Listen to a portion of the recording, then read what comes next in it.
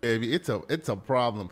Good morning, good afternoon, good evening, everybody. However you happen to be watching or listening to this, technical issues notwithstanding, I want to welcome you to the Gaming Circle podcast, the podcast where this week we are excited because although the news gods haven't been too kind to us, we still have a lot to talk about, and we have a lot of great topics to get into, and we also have a great guest to discuss it with. So, without further ado, let's just jump right into it. And as my he's here, but I think I'll introduce my guest first. He was scheduled to be here a couple weeks ago, but life happens, and we appreciate him for making for making good and coming back and talking games with us. Mr. Ham Solo 05 Gaming, welcome to the show.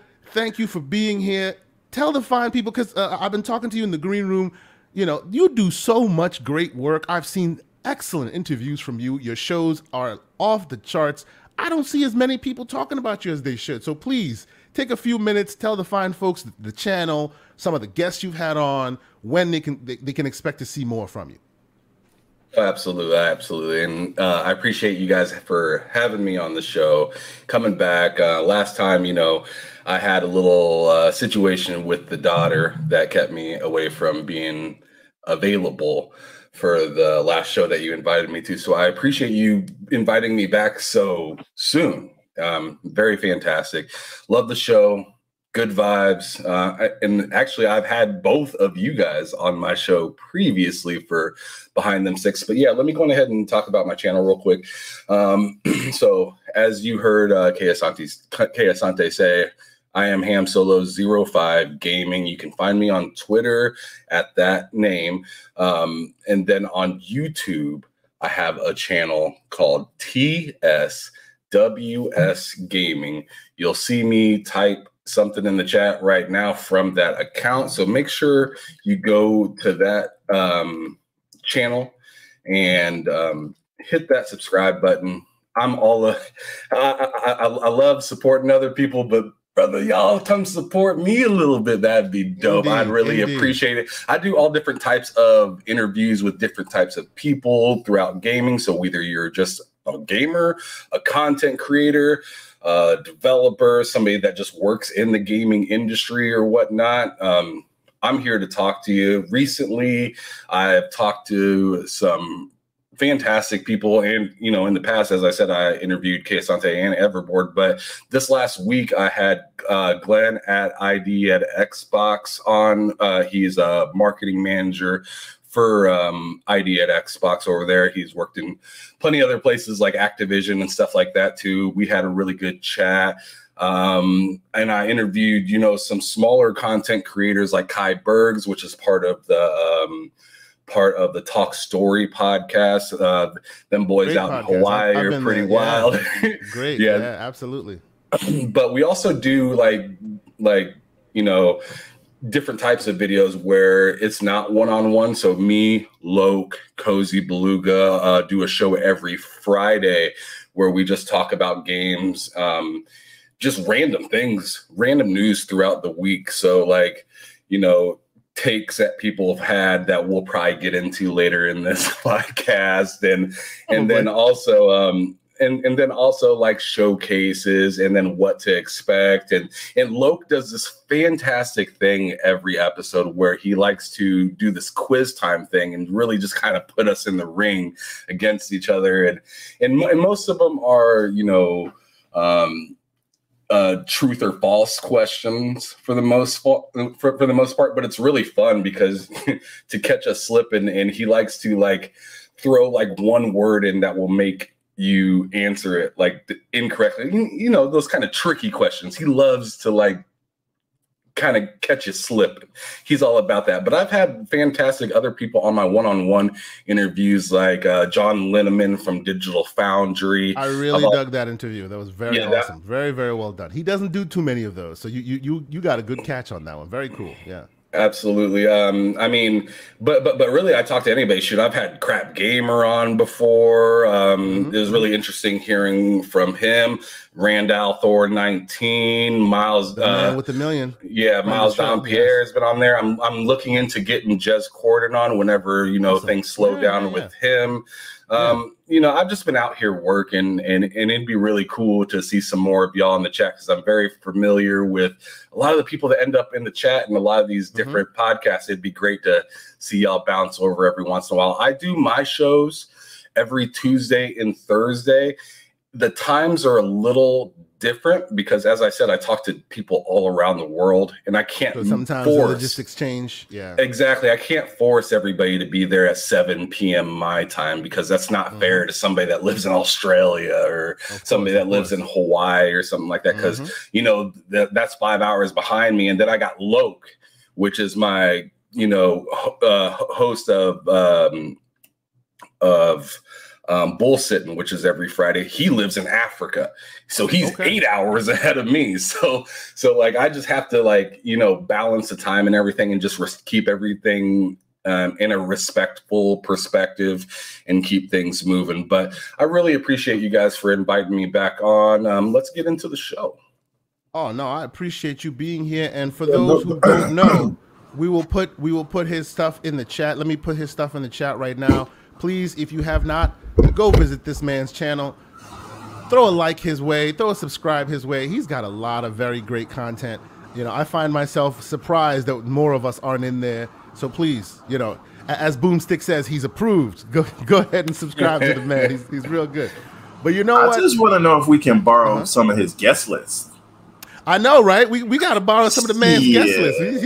He's got some good people coming out here. We're going to talk to you there, Ham Solo. I can be the connect for certain things, but I don't have no problems. That's great. I have no problems hollering at people and saying, "Yo, man, like, we've had some pretty good rapport, so would you mind being on Bro's show or something like that?" I'm all about sharing, caring, and all that stuff. I mean, it doesn't benefit me at all to like gatekeep or anything like that. So I might as well share. And I'm not gamer parlance already. I hate that term that people say about the whole gatekeeping thing. I'm like, what the hell are y'all talking about? Like this is supposed to be fun for everyone, and you talking about gatekeeping? We're going backwards. But you know what? Let us get this thing started. But as we do in earnest, put a gate around something you don't own. Let me introduce the man who's already speaking. My co-host, the Elden Lord himself. Oh Lord. Newly crowned. Pat yourself on the back. Mr. Elden Ring himself, Everborn Saga. Good morning, sir. The monkey is finally off your back. What you gonna do? Good. Like, go to Disneyland? I feel renewed and refreshed, and I feel like I'm out of jail. Like, I can finally go and live my life and do other things. So for those who aren't aware, he has finally conquered the beast that is Elden Ring. 140 hours later. Damn. You must have been searching, bro. Nah, it's so strange. And honestly, like, between like a little dibbling and dabbling here and there, that's really the only game I've played since early March. Since it came out. Yeah. We're in July now. Right? So and I bought a bunch of games, and I'm just like, I'm gonna play this as soon as I'm done Elden Ring. And I just haven't finished Elden Ring. So and shout out to all the folks in the chat. Nick Bart, you're new here. I see you. Welcome, good sir. Yes, you will get something. Keep your eyes out. Hey, one other thing we are gonna address is that Sega slander from Randall Thor himself. I hope he didn't think he was gonna get away so lightly. So you bringing some smoke for him? Okay. Oh, okay, absolutely. Cool. And I got my clipping hands ready. Get him on Sunday too. Very cool. So you know what? Let's at least start this conversation off as we always do with the games we've been playing. Quickly, for me, you see what's on the screen. I am playing Naraka Blade Point. It's an interesting game. I'm really having a good time with it, although I have some issues. We'll get into that a little later as we dig through the games we're playing. But fun game. It's a BR at its core, battle royale, but it's basically really great graphics, Tenshu style characters and weapons and all that. I don't know if any of you gentlemen have tried this yet. It is now on Game Pass. It's been on PC for a little bit. It's you know that I haven't. I know you haven't, yes, but have you seen this? I've seen it. It looks. I figured this would be up your alley because you're Mr. Ninjas, huh? You like this stuff, no? Well, I do, however, and I'm all about the melee in the third person. Yeah. Which is hilarious that I'm primarily an Xbox guy because that's the first person shooter box. Yeah, undeniable. So they say, yes. No. So, yeah, by they you mean Phil Spencer. But sure.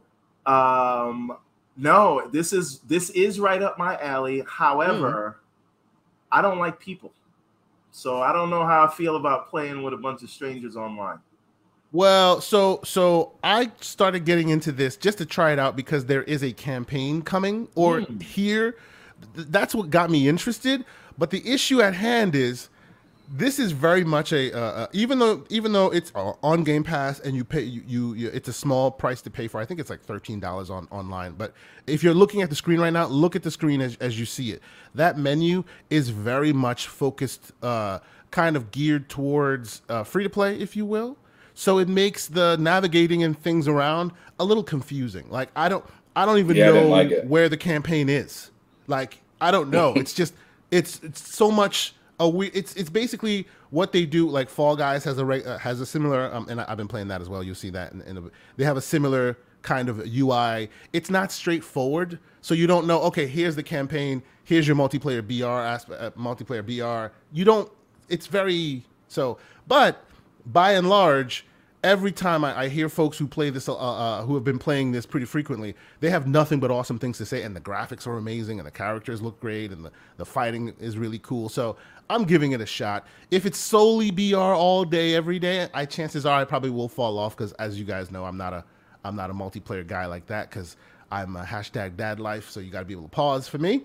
But hopefully I find to where this darn campaign is, so I can try that out because it looks like it would have a really kick-ass campaign. So I'm looking forward to playing that. I don't mean to interrupt you, but like, no, please go ahead. Naraka seems pretty dope. Like I played it a few times with like K Mega. I also played it. Y'all, yes, with Steel Rain. Shout out to them. Yeah, for sure. Shout out to Uso Vinny as well. I played it a little bit with him. The game's fun. There's a lot to learn when you hop in there. You just can't just hop in there and start kicking everyone's ass. You got to know what gear you're picking up and all that stuff. It really matters what you pick up to go to the next fight. Yes. That little like training bit that they give you at the very beginning of the game is like not good enough to get you into the BR with people. I'm the kind of person that likes to play a campaign before I jump into. Me too, 100%. Before I jump into like multiplayer and stuff like that.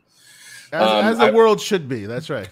Right. The only thing that gets an exception for that is games that I've played a lot of in the past that are similar to today. So like Call of Duty, Halo, and stuff like that. That kind of stuff can get a pass because I have history with that. But a brand new game dropping in and then just having, BR that's available,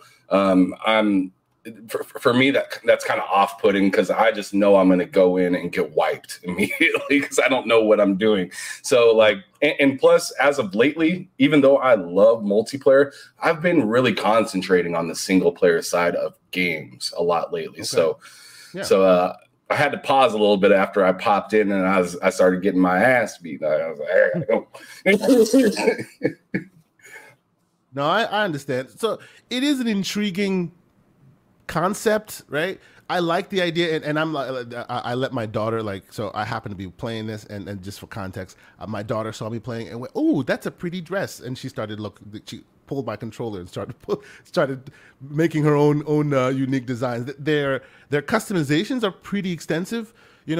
I will say I like that about this game since they kind of like cut their teeth on PC. They come to console with a full package of everything. Like they have it all worked out except the control scheme. I think like it although it works, and Paul Baba's in the chat. Shout out to you and Deepa. Deepka, I hear your comments. Some say it's not so intuitive. I like it, but I feel like if you've played a lot of these kinds of games, it's almost like you've learned the muscle memory, or you already have the industry standard, if you will, of control schemes. So like if I'm using the right stick and I click it down, I expect I should be running, and I'm not running. I crouch. And it makes no sense to me. You know what I'm saying? Things like B that. Is the crouch. It's like they reinvent the wheel on fundamentally things that we've established for years now. You know what I'm saying?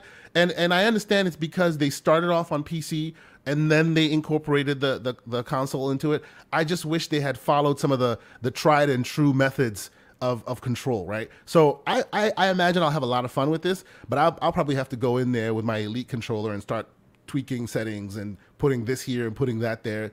It is what it is. But once you do it, I expect this will be a very, very fun game. So how about you, Ham Solo? I wanted to ask, like, what games have been keeping you busy this week? Oh my goodness. Like, so for the for me, it's been the Uncharted series has been keeping me pretty busy. I beat Is this your first playthrough, or this is like yeah. times? This is my first playthrough of the Uncharted series. If people didn't know, I'm going ahead and I'm gonna air it out right now. I didn't have the PS3 or PS4 through the generations. I was all Xbox. I was all Xbox before. I used to be like what people would call like a bot, I guess, or whatever, like whatever you want to say in the community. I was that like Xbox only. When you seen me like talking about games, I was usually advertising something for Xbox, even in its down time. So I was that guy. But you know, as I grew up, you know, I got a daughter and stuff now. I'm looking around and I'm just like, these arguments and stuff are silly. I just need to just enjoy gaming in its totality. So yeah, I've been enjoying a lot of backlog games and just older games. So what you're saying to me is, and this is the epiphany I just, like with what you just said, you're saying to me, this subscription service that PlayStation just came out with was geared specifically for you. Like, amazing. Fail. It's not for me at all. No, because I don't want to play streamed games. I'll go buy them. I'll just go buy. No. What I mean by that is like, and not even the PS3 top tier version. But if you didn't have a if you didn't have a 3 or a 4, they literally just have like this smorgasbord of amazing what made them quote unquote greatness waiting for you in that middle tier. Like, you just pay a subscription and you're good. Like, and you get the best versions of all of them. That middle tier is a sweet spot. It has fantastic PS4 games and some PS5 games that are really good. I'm really just disappointed in the last tier and how that ended up being the most expensive thing. But I mean, as for somebody that, like you just said, somebody that missed out on the last generation, especially in the terms of like PS4, they have a ton of games that I still want to get into. I'm itching to like find because you know me, I'm a newest, latest, best. I love that tech stuff. I love playing with the newest fun stuff. I want a reason to get that subscription service. It's giving me none. I own all those games. I have them in my library already. So it's like, for me, it's like you're just giving me copies of something I already have. But for you, that's awesome. And you get the best versions. That's amazing. I'm clearly jealous right now. That's awesome. So you've been playing all of the Uncharted series, basically. Yeah, I've been playing the heck out of the Uncharted series. I'm up to, I'm at Lost Legacy now. I just beat 4. I consider one of the best Lost Legacy. Yeah, it looks really good so far. It's nice to have a different character. Have you guys beat like the previous Uncharted before Lost Legacy? I've played every single one. Like the one before it and the one after. Now, Mr. Everborn Saga might be more in your speed. I only played the first one, which is ridiculous. Like, ridiculous. That's wild, right? And you played them recently.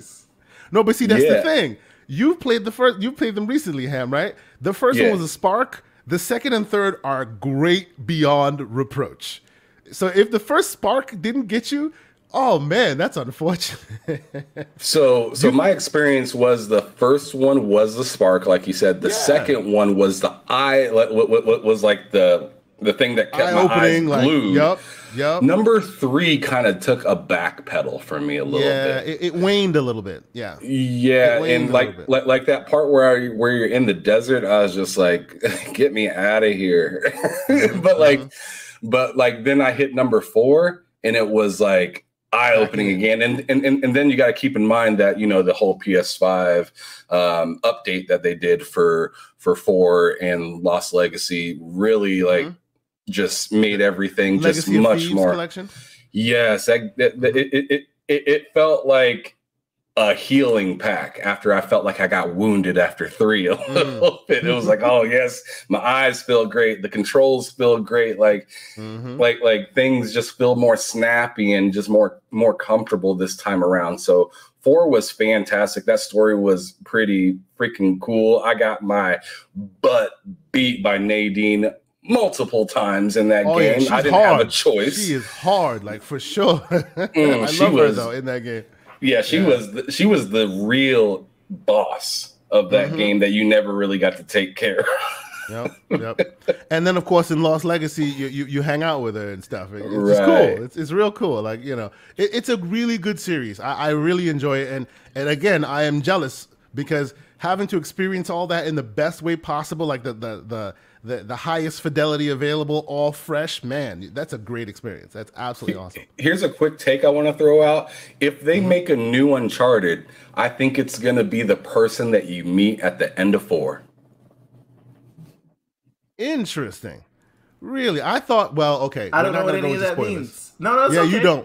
I don't want to spoil it for anybody, though. Hey, please do spoil it. Means no. I don't want you to spoil it. No, because there are some people in the crowd that might necessarily want to play. I know you don't care, but somebody might, you know. So, you know, they just re-released a whole bunch of things. I thought everybody played this all over again, and clearly there are 2 people on the panel who are fresh to it. So let's assume those aren't the only ones in our audience. Yes. But no, I agree with you that is an experience that anyone and everyone should at least try, because it is top tier gaming right there. It is, you know, it's your popcorn movie in the best way possible. It's so great. I love those games. Absolutely. And I feel so naked. I feel so naked right now because what I usually like to play when I'm not on my PlayStation or Xbox is I got a ton of retro consoles and stuff like that. Yeah, I know you. Usually behind me, usually behind me, I have all my retro stuff. So I had to pack that up because I'm getting ready to move here in a week and a half. Okay. So my room, if you guys are looking around, you're like, man, it's kind of bare. It looks like there's some pictures somewhere. To what usually some big holes. Yeah. So usually right behind me, I have my Sega CD 32X and Genesis mashup with Super Nintendo, Sega Saturn. I have just a bunch of retro consoles. I'm not finna name all of them because I have 10 of them. But that's what I usually like to play, especially when it comes to playing video games with my daughter, because she's 4 years old. I want to bring her in with the most simplest experiences. And I feel like every time I hand her an Xbox controller, we just end up at Roblox. Yep. So I end up going back and I bought some Barbie games for the Super Nintendo and I have the EverDrive for my Sega Genesis, so that thing has thousands of games on it.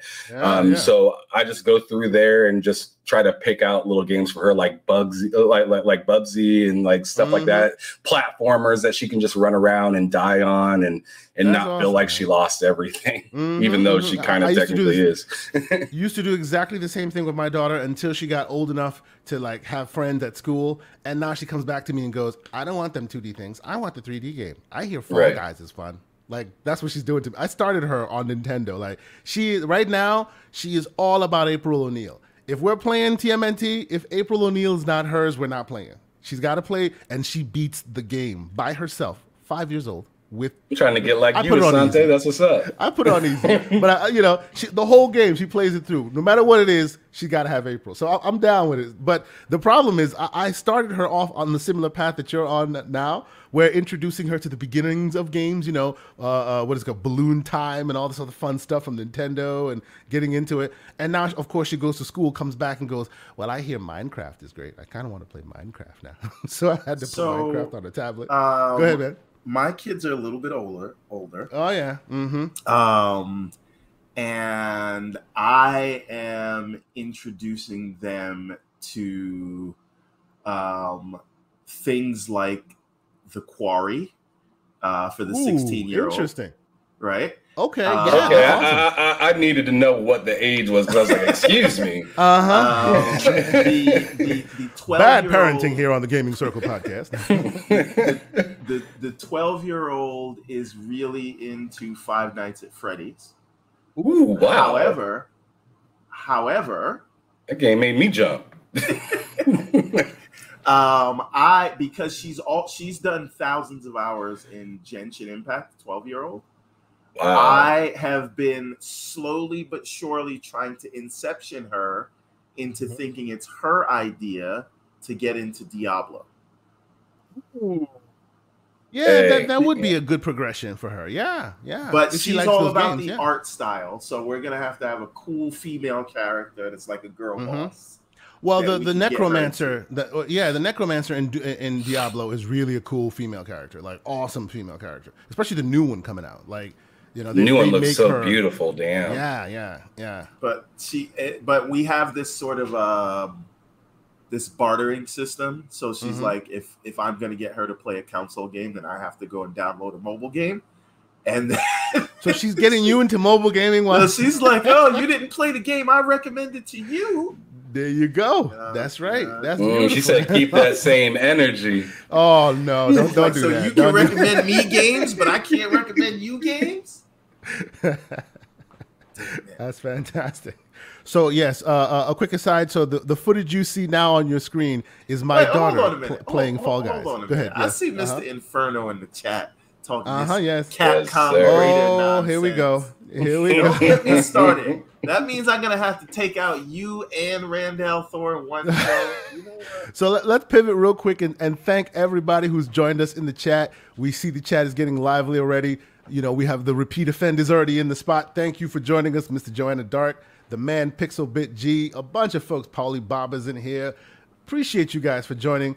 Please hit the like button if you haven't hit it already. Please consider subscribing if you haven't. We're gonna get into it, you know. And keep your eyes on the chat. I might be throwing a few, you know, Steam Deck capable games in there for you guys to play with. But see, what Mr. Inferno. Oh, first of all, let's talk about how this whole thing started. Mr. Inferno's on Twitter saying one of the most ridiculous things I've ever heard, which is Microsoft does not have the stones to buy Capcom. And I said, if they had the stones to buy the biggest publisher, the biggest third-party publisher in all of gaming, you telling me that they can't buy little $5 billion Capcom? So when he says the stones, does he mean that they're scared? Cojones, they're afraid? The gumption, the gall. Interesting. Okay, that's an interesting take. So to me, that doesn't make any sense because to me, it seems like if Xbox had the opportunity to do that, they would have did that yesterday. Right. And they also, at one time, you know, there's reports that a while back that they were in talks about that, but those talks fell apart. It just fell apart. Yeah. So they would do it. But so what I say that Sega is the better purchase. And I'll tell you. And you know what? Funny enough, maybe you table that because we might have a topic related to it. All right. Inferno. You know what? Inferno. You know what? Because I have some words about Capcom. You know what? You're there. So let's go there. Let's switch to the news stories of the week, right? Because he always like. Let's go. Let's just go on the fly. The first call audible sometime. The first story of the week. The first story that I wanted to discuss, and let's be clear. You know, as I said, the news guys have been kind of dribs and drabs. But I found some very interesting news stories that lead to broader topics that we at this show have been having for a while now, right? First one up for grabs is this story here, which on the face of it seems, interesting. Blizzard planning to acquire the Spellbreak developers. Now, if you don't know, Spellbreak came out, I think 2 years ago or so. It garnered an interesting following. There are people who loved it. It's a BR, but with spells. Very interesting, you know, magic and all that. A lot of I wouldn't call them casual, but a lot of gamers who you wouldn't normally equate to BR got into BR because of this. I saw a lot of female gamers really connect with this game. And then all of a sudden, Blizzard, this news comes out. I actually, when this news came out, I saw a lot on my timeline like, oh no, I can't believe y'all did this. This is the worst. Because obviously, because of this, they will have to shut the game and the studio down, right? They're acquiring them and bringing them into Blizzard. Oh, Slow-Mo has entered the chat, by the way. Welcome, Slow-Mo Backslap, ladies and gentlemen. Fellow Elden Lord. Fellow Elden Lord. And we'll talk about that one too, but let's get into this first. Are we all lords here right now? Except for Keisante. I'm not. I am not an Elden. I am an Iron Lord. I am not an Elden Lord. Oh Lord! I rep the Iron Lords. Shameless plug on the Iron Lord. That's a dope shirt, that's right, bro. Shout out to the Iron Lords, and I actually think that these are far better to aspire to. Wow. What you gonna deny that, Mr. I wish I could pay $20 or $50, whatever that shirt costs, to get this achievement. You can't do that. You can't put a price on that. Fine, understood. But my point about this story is, we have spoken on this show about Mr. Everborn Saga's ridiculous theory that, oh, come on now, Microsoft can't buy this company or that company. Maybe they'll get their aspiring purchaser or purchasee to do the legwork for them. Now, when he brought that up, I thought he was smoking something rather bubonic. And I still think that. How many times do I have to be right for you mother effers to understand? But I still think that. But it is kind of interesting how there is no world in which Blizzard makes this decision on their own without Microsoft's approval. Am I wrong? Even though technically they're really out of it, they can't. I don't know the answer to that and how the legalese work, because on the one hand, you can't influence them. Right, you can't influence them at all. But on the other hand, you're making maybe it's the size of the. They're making moves. They're making moves for the future that you will then inherit. So I think at least a conversation would have to be had. No. Yes, but no. Right, because again, I think it's the size of the deal. Because this was only 100 developers. I think if it's because basically this is like an acqui-hire. Yeah, basically, right? yeah. They just got 100 employees. Right. You don't have to ask Microsoft if you're going to hire 100 people. But what makes this interesting, though, is because this is being done at the same time that the Activision Blizzard deal is going with Microsoft, this will inherently become one of the places that the regulatory bodies will look at as well. And that's already been reported that they will look at, hey, they're buying this while just to see that everything is above board. So it's kind of a weird situation. But it's under $100 million. So yeah, exactly. So it's not really something that, you know what I mean? And they're not gonna live on as their own studio. They're gonna basically become employees. Of on the Blizzard side. Absolutely. Yeah. So basically they just absorb this thing, which is they absorb the company. Yeah. But here's my question to you. So if they can do this, and I guess you've already thrown cold water on some of that, right? But with your statement, if they can do this, they could have kind of bought Sega. I mean, the regulatory bodies would be like, but hey. Forget about Sega, because I think that... Ooh, hold on. I need somebody to clip that small part with Everborn Saga going, forget about Sega. Forget about Sega. I'm sorry. Continue. No. But it's not about Sega here, right? Because the size of that deal and the markets they operate in, that's going to require a whole separate regulatory approval. So big old thing. That becomes different. But you know what they could have got? Crystal Dynamic. And IDOS Montreal. And IDOS Montreal. Studio and a bunch of, I know. They could have got that. Yes. And they just let it all go because Square apparently has some kind of axe to grind. I said it. We don't know that for sure.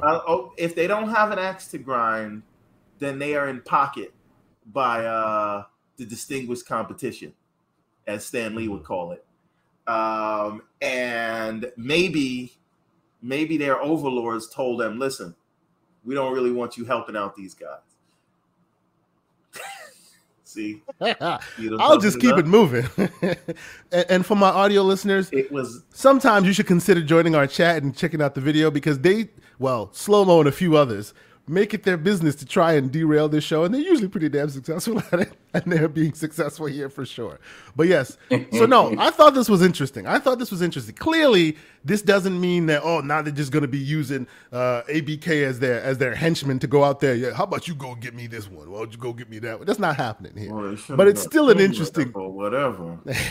The way I look at this is thought. The way I look at this is a lot of these deals and stuff like that, I feel like, are in the works so much earlier than we perceive them to be. So like this whole Blizzard, plans to acquire Spellbreak. I mean, that could have been, a deal going on before even Microsoft possibly thought, hey, we need to acquire Activision Blizzard. True. So, I mean, as you know, with making a show, for the most part, who you're having on before your crowd does, and I feel like it's the same thing in the industry when you're doing this kind of stuff. It's like these people have been chatting and talking to other people about, what should we do? Oh, this could work out, a lot of boardroom meetings going on. And then they landed with, let's go on ahead and do this. And in the midst, Microsoft looked at them and said, oh, so y'all looking at getting this while we're trying to purchase y'all? Go on ahead. That looks like a good idea. I mean, we're still going to copy y'all anyways, but we like the direction y'all are going. So just keep on with what y'all are doing, and I'm gonna be happy at the end of the day. So I mean, that's the kind of the way that I look at it. Let me ask you guys a question, right? Hold that thought. Okay. The Witness Steam code in the chat. Continue, Everboy. No, so there was some news that came out, and I don't know if it's on the topic list, but I think it's kind of pertinent to what we're talking about right now. And just let me thread this needle for a second. The news came out saying that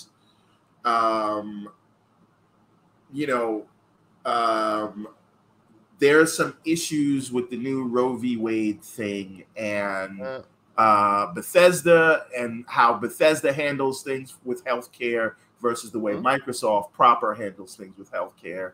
And because Microsoft is very hands-off in their approach with the acquisition, Bethesda still operates, or ZeniMax still operates autonomously, so they respect their health plan that they have in place. So there's basically the Microsoft health plan and then the ZeniMax health plan. And Microsoft has a stance where we will cover all your costs if you want to travel to another state in order to go do this and that. And Bethesda, I don't think, has committed to that yet. But that highlights the fact that they are, even though they're a subsidiary, they're still independent. They're still independent and all those things.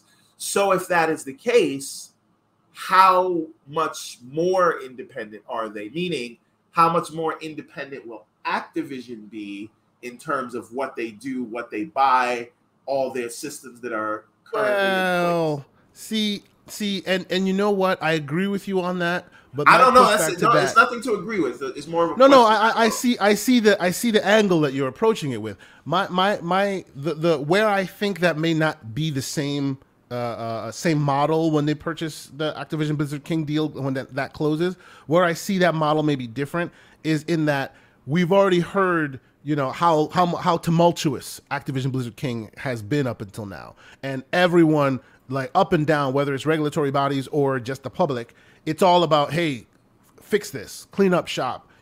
First off, they don't like the way the games are doled out. Everything turns into Call of Duty. A lot of the great creatives have now been put into the salt mines, as it were, right? In addition to, all of the gross negligence and the horrible mistreating of employees. So I don't think Microsoft applies the same method that they did to Bethesda to ABK, because Bethesda literally needed money, but they were pretty much a well-oiled machine at the time. So you can kind of bring them in-house and just let them loose because they're a well-oiled machine, right? Whereas ABK comes in knowing you got a lot of house cleaning to do. So I don't think they'll still be able to do their independent thing. Like shout out to Jez Corden and Randall Thor, who you will give righteous smoke to eventually, I'm sure. But yesterday they were talking no smoke for Jez this week because he was on code. That's right. That's Jez understands and sees what's what. So they were talking yesterday about the fact that as it stands right now, excuse me, it looks like once that deal closes, there will be a lot of shakeup, right? There will be a lot of shakeup at the studio, and rightly so. Let me say something now, just to get ahead of this. I could be wrong, and I hope that I'm wrong. I hope I'm going to take an L like Mr. Inferno is going to take an L about Capcom. I think that Bobby K is going to stay on a lot longer than people think. I don't think the deal closes and he's out the next day. No, it's not the next day, but I think he will be out soon after. I think that they're going to have to complete the integration, and they're going to need somebody at the helm to do that. I think during the integration. I think he might be there 6 months to a year after that thing closes. I agree with Everborn on that. Yeah. No, I agree as well. See, to me, that's not long. 6 months to a year is just the logistics of getting. I know, but the man's got a $200 million golden parachute. Right. A lot of people think that the deal is done and he's out. And he's out the next day. He's going to be doing press events. He's going to be doing all those things. Yeah. And people are going to be like, Microsoft, what the hell are you doing? Jez was speaking on right that. Jez was speaking on the fact that he thinks that they will exit stage left him and put Sarah in place soon within the time frame of that transition. But I do agree with you. No, see, but that's the thing. I do agree with you that be prepared for that. Exactly. I do agree with you that idea of day one, that's ridiculous. There is no way. The guy has 200 million plus coming to him. He does not get out the door day one. There's logistics that have to happen, right? They may even try and stop him from getting that 200 because that can happen if the board is unanimous, which they're not. They don't want to deal with that argument. They may just throw it at him and tell him to just exit stage left, but it won't happen overnight. The point is going to be that Bobby reports to Phil. True. That's what they're going to do, and they're going to keep him. Well, he already started that. Remember, they all report to me. He already started that talking. Yeah, they didn't say that for no reason. They said that because they knew. I think that they weren't going to get rid of. Well, because just like. And by the way, Gaming Forte is in the chat. I was just about to say, welcome, good sir. You know, not only the slanderous one, but the one that keeps him in. Well, tries to keep him in check. What's going on, Forte? How you doing, brother? No, but I agree with you. It's like trying to close Guantanamo. You know what I mean? It's not an overnight thing. Yeah, you gotta pump your brakes. Still open. It's still open. So I'm just saying. Yes. So set your expectations. Yes. Set your expectations. So I think he's going to be there. Yeah, for at least a year, maybe even longer. Because I mean, as much as people hate him, yes. I'm not going to discount the knowledge that he has within his own company because that's his home front, right? Yeah. So you want to, although he's not perceived to be, a great person and whatnot, you still want to take as much knowledge and stuff like that. Like if like you look at. Like shows like Shark Tank and stuff like that, where you see these, people trying to, sell their products and whatnot. They're selling themselves there a little bit, but the product is what is on stage, and they want, and the people that are investing want to know as much about that product before they actually, put their money into it. So Xbox has already put their money into it. Now they're working on the next part where it's like, all right, what's your product like? How are we going to move this product? What's what are the the inner numbers for this, that? And Activision is massive, so you can't just say, "Oh, we got this. Get rid of the old guy. We're done with it." It's not an overnight turnkey thing. It's a slow moving thing. You're absolutely right. It's a slow burn for the fans, but it's the reality of the business of the situation. Yeah. By the way, shout out to Drawn TJ in the chat. Yeah, I see him. Welcome, good sir. It's good to see you. It's been a minute. I hope everything's well. Real quick, before we move to our next story, I can dispel this Capcom greater than Sega thing because I'm chomping. You know what? We're about to move to that. We're about to move on to the next story, but I'll let you do that right before I tell y'all that Super Hot in the chat, Steam code, claim it. Go ahead, Everborn. Super hot. Okay, so here's the thing that Mr. Inferno and Randall slander seem to not understand. And slow-mo. The thing is this, Capcom is great for the Western audience, but I'm sorry, they've already got that covered, right? Capcom's main IPs are huge in the West. And yeah, they have Street Fighter, and that is King of the Hill and Fighters, but not really anymore, because at the moment, at least, that's Mortal Kombat, right? But Street Fighter 6 is Mortal Kombat trounces Mortal Street Fighter 6 it might give Mortal Kombat a run for its money. But my point is, Resident Evil, I understand, right? But that's kind of like a Western IP, right? Monster Hunter, maybe I'll give you that's big over there, right? But when we start to look at Devil May Cry and all those other things, the biggest IPs Capcom for are primarily big in the West. And with their acquisitions and their history, Xbox is already big in the West. You're making a purchase in Japan to appeal to the Eastern audience. And I would argue that Sega is more Eastern-centric than they are. Yes, there's Sonic and Streets of Rage and those things, but when you start to talk about, Yakuza and all the stuff that Atlas does, I think, and all the stuff they do in terms of PC and again, the things that they can do with the strategy games like Creative Assembly and all those things. Sega is where you want to go if you want to make your mark in Japan and that Eastern region. Capcom just makes you stronger in the West. Sega will make you stronger in the East, and the relationship is there. Ed Nasa, right? You're welcome. Congratulations. You got the super hot code. Enjoy that. Absolutely awesome. Yes.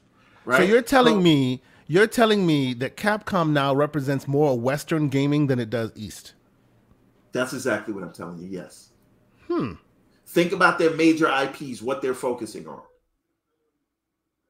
Okay, but and I guess that's hard for me to really wrap my head around, because I haven't really gotten a good sense of how the Eastern market sees Capcom. I always thought the Eastern market saw Capcom similarly to how they see Bandai Namco, or those who they make Eastern games, but they really try to put, this is what we think that the Western games look like. Like, it's almost like a Western games by way of Eastern development. Hold on, Doovie. I did mention apart from Monster Hunter. I did say that. True. Yes, which is monstrous out there. Yes, indeed. That franchise alone, they live off. Bam in the chat. What's happening, Bam? What's going on, Bam? How you doing? But no, I hear you. It's an interesting theory. So you think that because there are more, they focus more on the West and they're more Western successful, that like a company like Microsoft, for example, would not need them because they already have those bases covered. They want somebody that's more knee deep in the Eastern market. But if that's the case, I would say Bandai Namco is better than both Sega and Capcom. Let's go. But Bandai I love that. Bandai because Namco, they are really East, right? No, I understand that, but have you seen Bandai Namco's market cap? And do you know how many other businesses that Bandai Namco are in? They are very diversified. Very, they are Sega Sammy all over. Yes, you're absolutely right. You're absolutely right. That would be, buying Bandai would be nearly the equivalent of buying Take-Two before they purchased Zynga. Well, right? Yeah, it sounds tough. Listen to what you're saying though. You could be buying Bandai.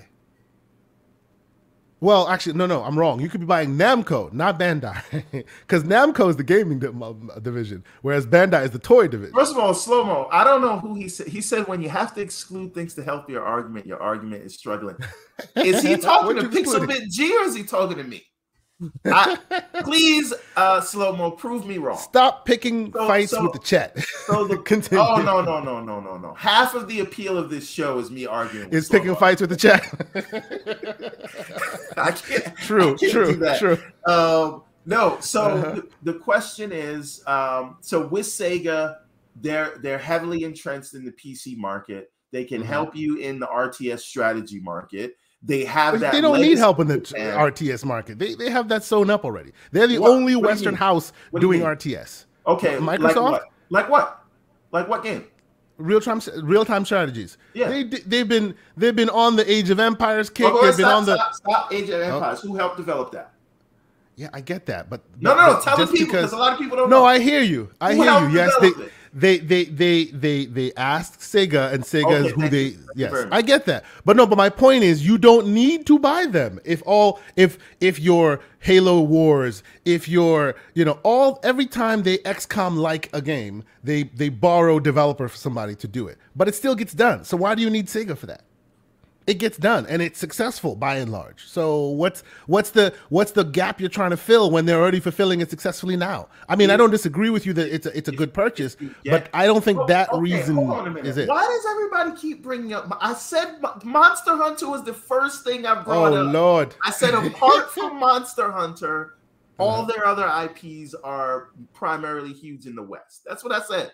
So we can't say I left out Monster Hunter. Monster Hunter is the first thing. I am just saying that. I think Bam nails it on the head right here, real quick. I'm sorry, but yes, absolutely. I'm either arguing with you or I'm talking you off the ledge. One or the other. One or the other. Indeed. So the point is, and I see you, Mr. Joe in the dark. Sega not only will give you that legacy in the region, we're not going to talk about the fact that you get Sonic. It will also, again, Sonic. Yes, the hell you do. Damn it. I didn't think you heard that one. But I do think Sega can get you in the room with a lot of other publishers once they become your arm, and once Sega becomes your Xbox Japan. So that is a true statement. You do need representation on that side of the house in order to be able to smooth other deals out. That makes perfect sense to me. The way I look at Sega and Xbox is the same way I look at. I mean, this could be a reach, but Square Enix to PlayStation.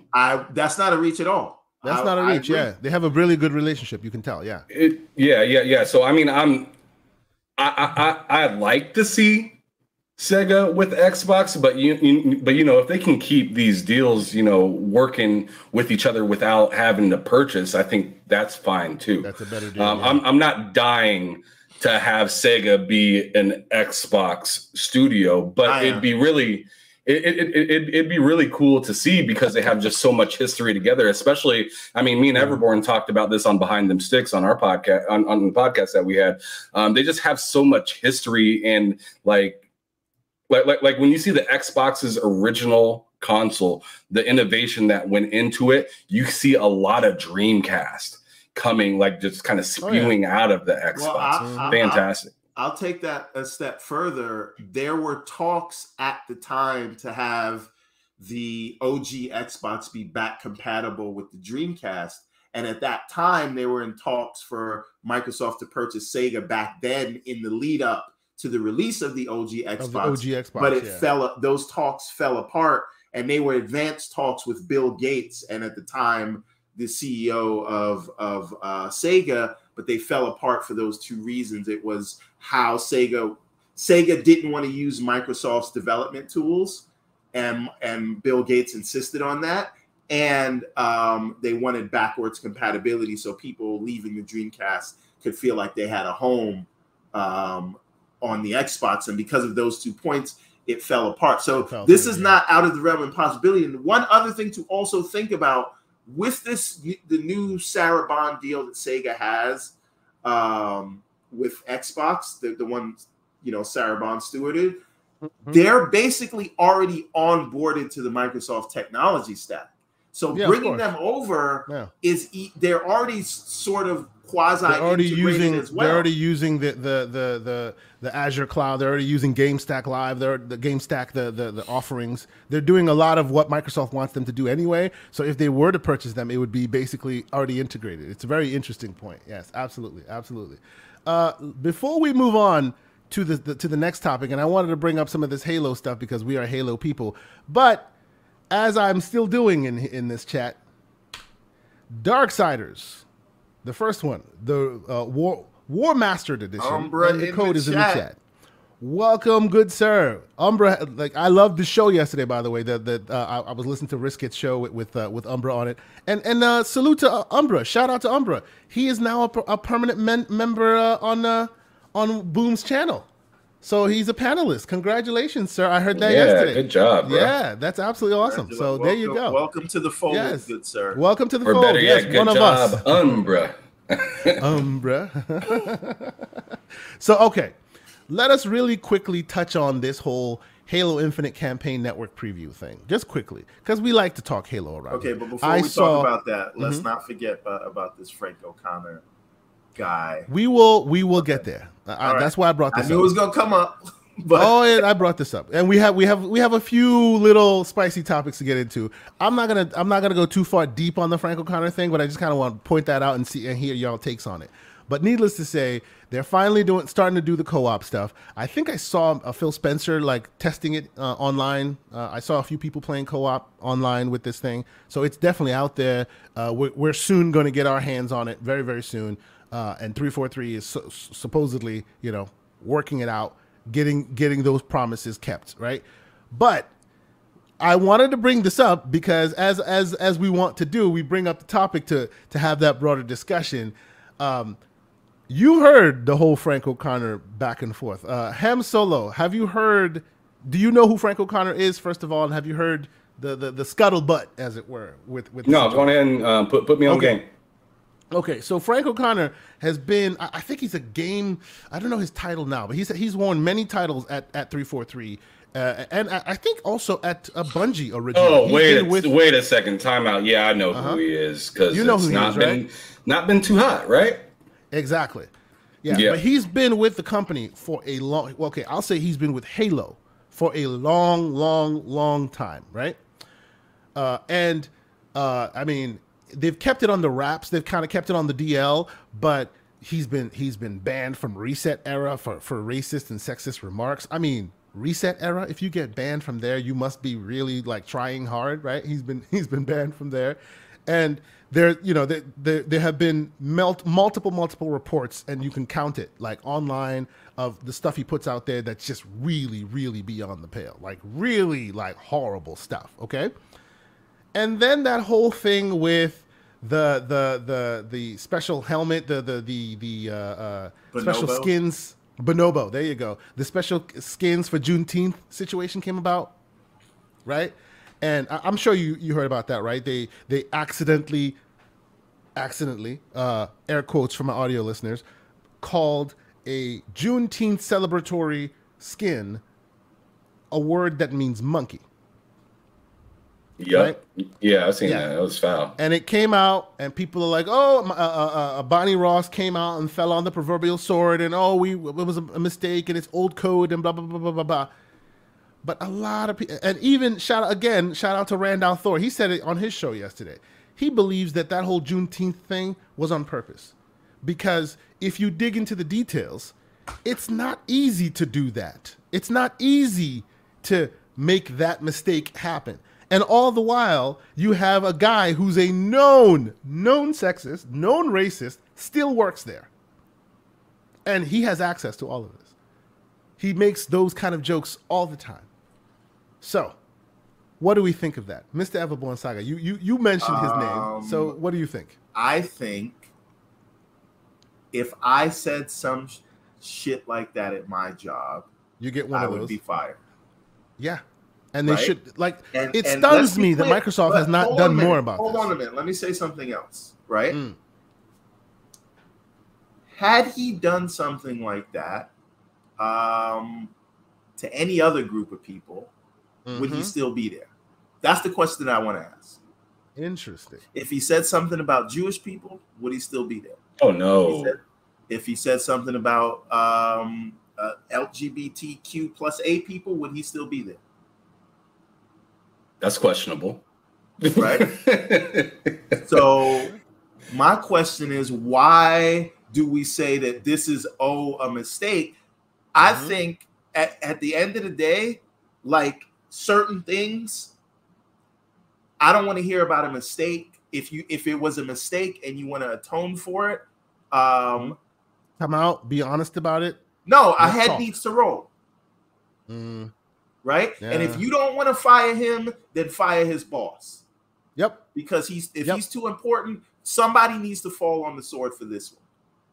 I agree. So I do. You know, and I'm not in the business of calling for people's jobs, but if you are in the business of going out of your way to go through all of those, you know why you can't get a map in Halo? Because there's so many checks and balances that something has to go through before they can put it out. Yep. Right? Yep. So when so many checks and balances, so many I's have to be dotted and T's have to be crossed just for you to release anything. Yep. And how to your point, all of those layers. And to your point, to that point that you're making there, they are quick to come out. We don't crunch anymore. That's from different. We've heard that story, right? Of where are the games? Booty's vanished. You know, crunch is the problem. Booty shows up and goes, no, there's no crunch here. Perception is super, super, super important to them. Perception, right? Super important to them. How has this been allowed to sit and fester and be just a thing that we've always known that he does? Right. And I'm gonna pick this up happened. real quick. I'm gonna pick this up real quick. So, like, go ahead, Ham. Yeah. The thing that irritates me the most about 343 right now, which I thought, you know, Halo was fantastic. Love the campaign. Love the multiplayer and whatnot. I really enjoyed their past games, but I tell you, bro, what's most annoying to me about 343 is the lack of accountability. Like instead of giving me excuse after excuse after excuse and then saying, I'm sorry, I need y'all just to make a move where everyone says, all right, they ain't messing around. Like everyone's saying, a head has to roll. Somebody has to, you know, like we don't want somebody that claims to be, you know, oh, I'm sorry, like Barney Ross falling on the sword. You shouldn't have to fall on the sword for that. You should put them on a billboard and be like, yo, they are trash and they are out of here.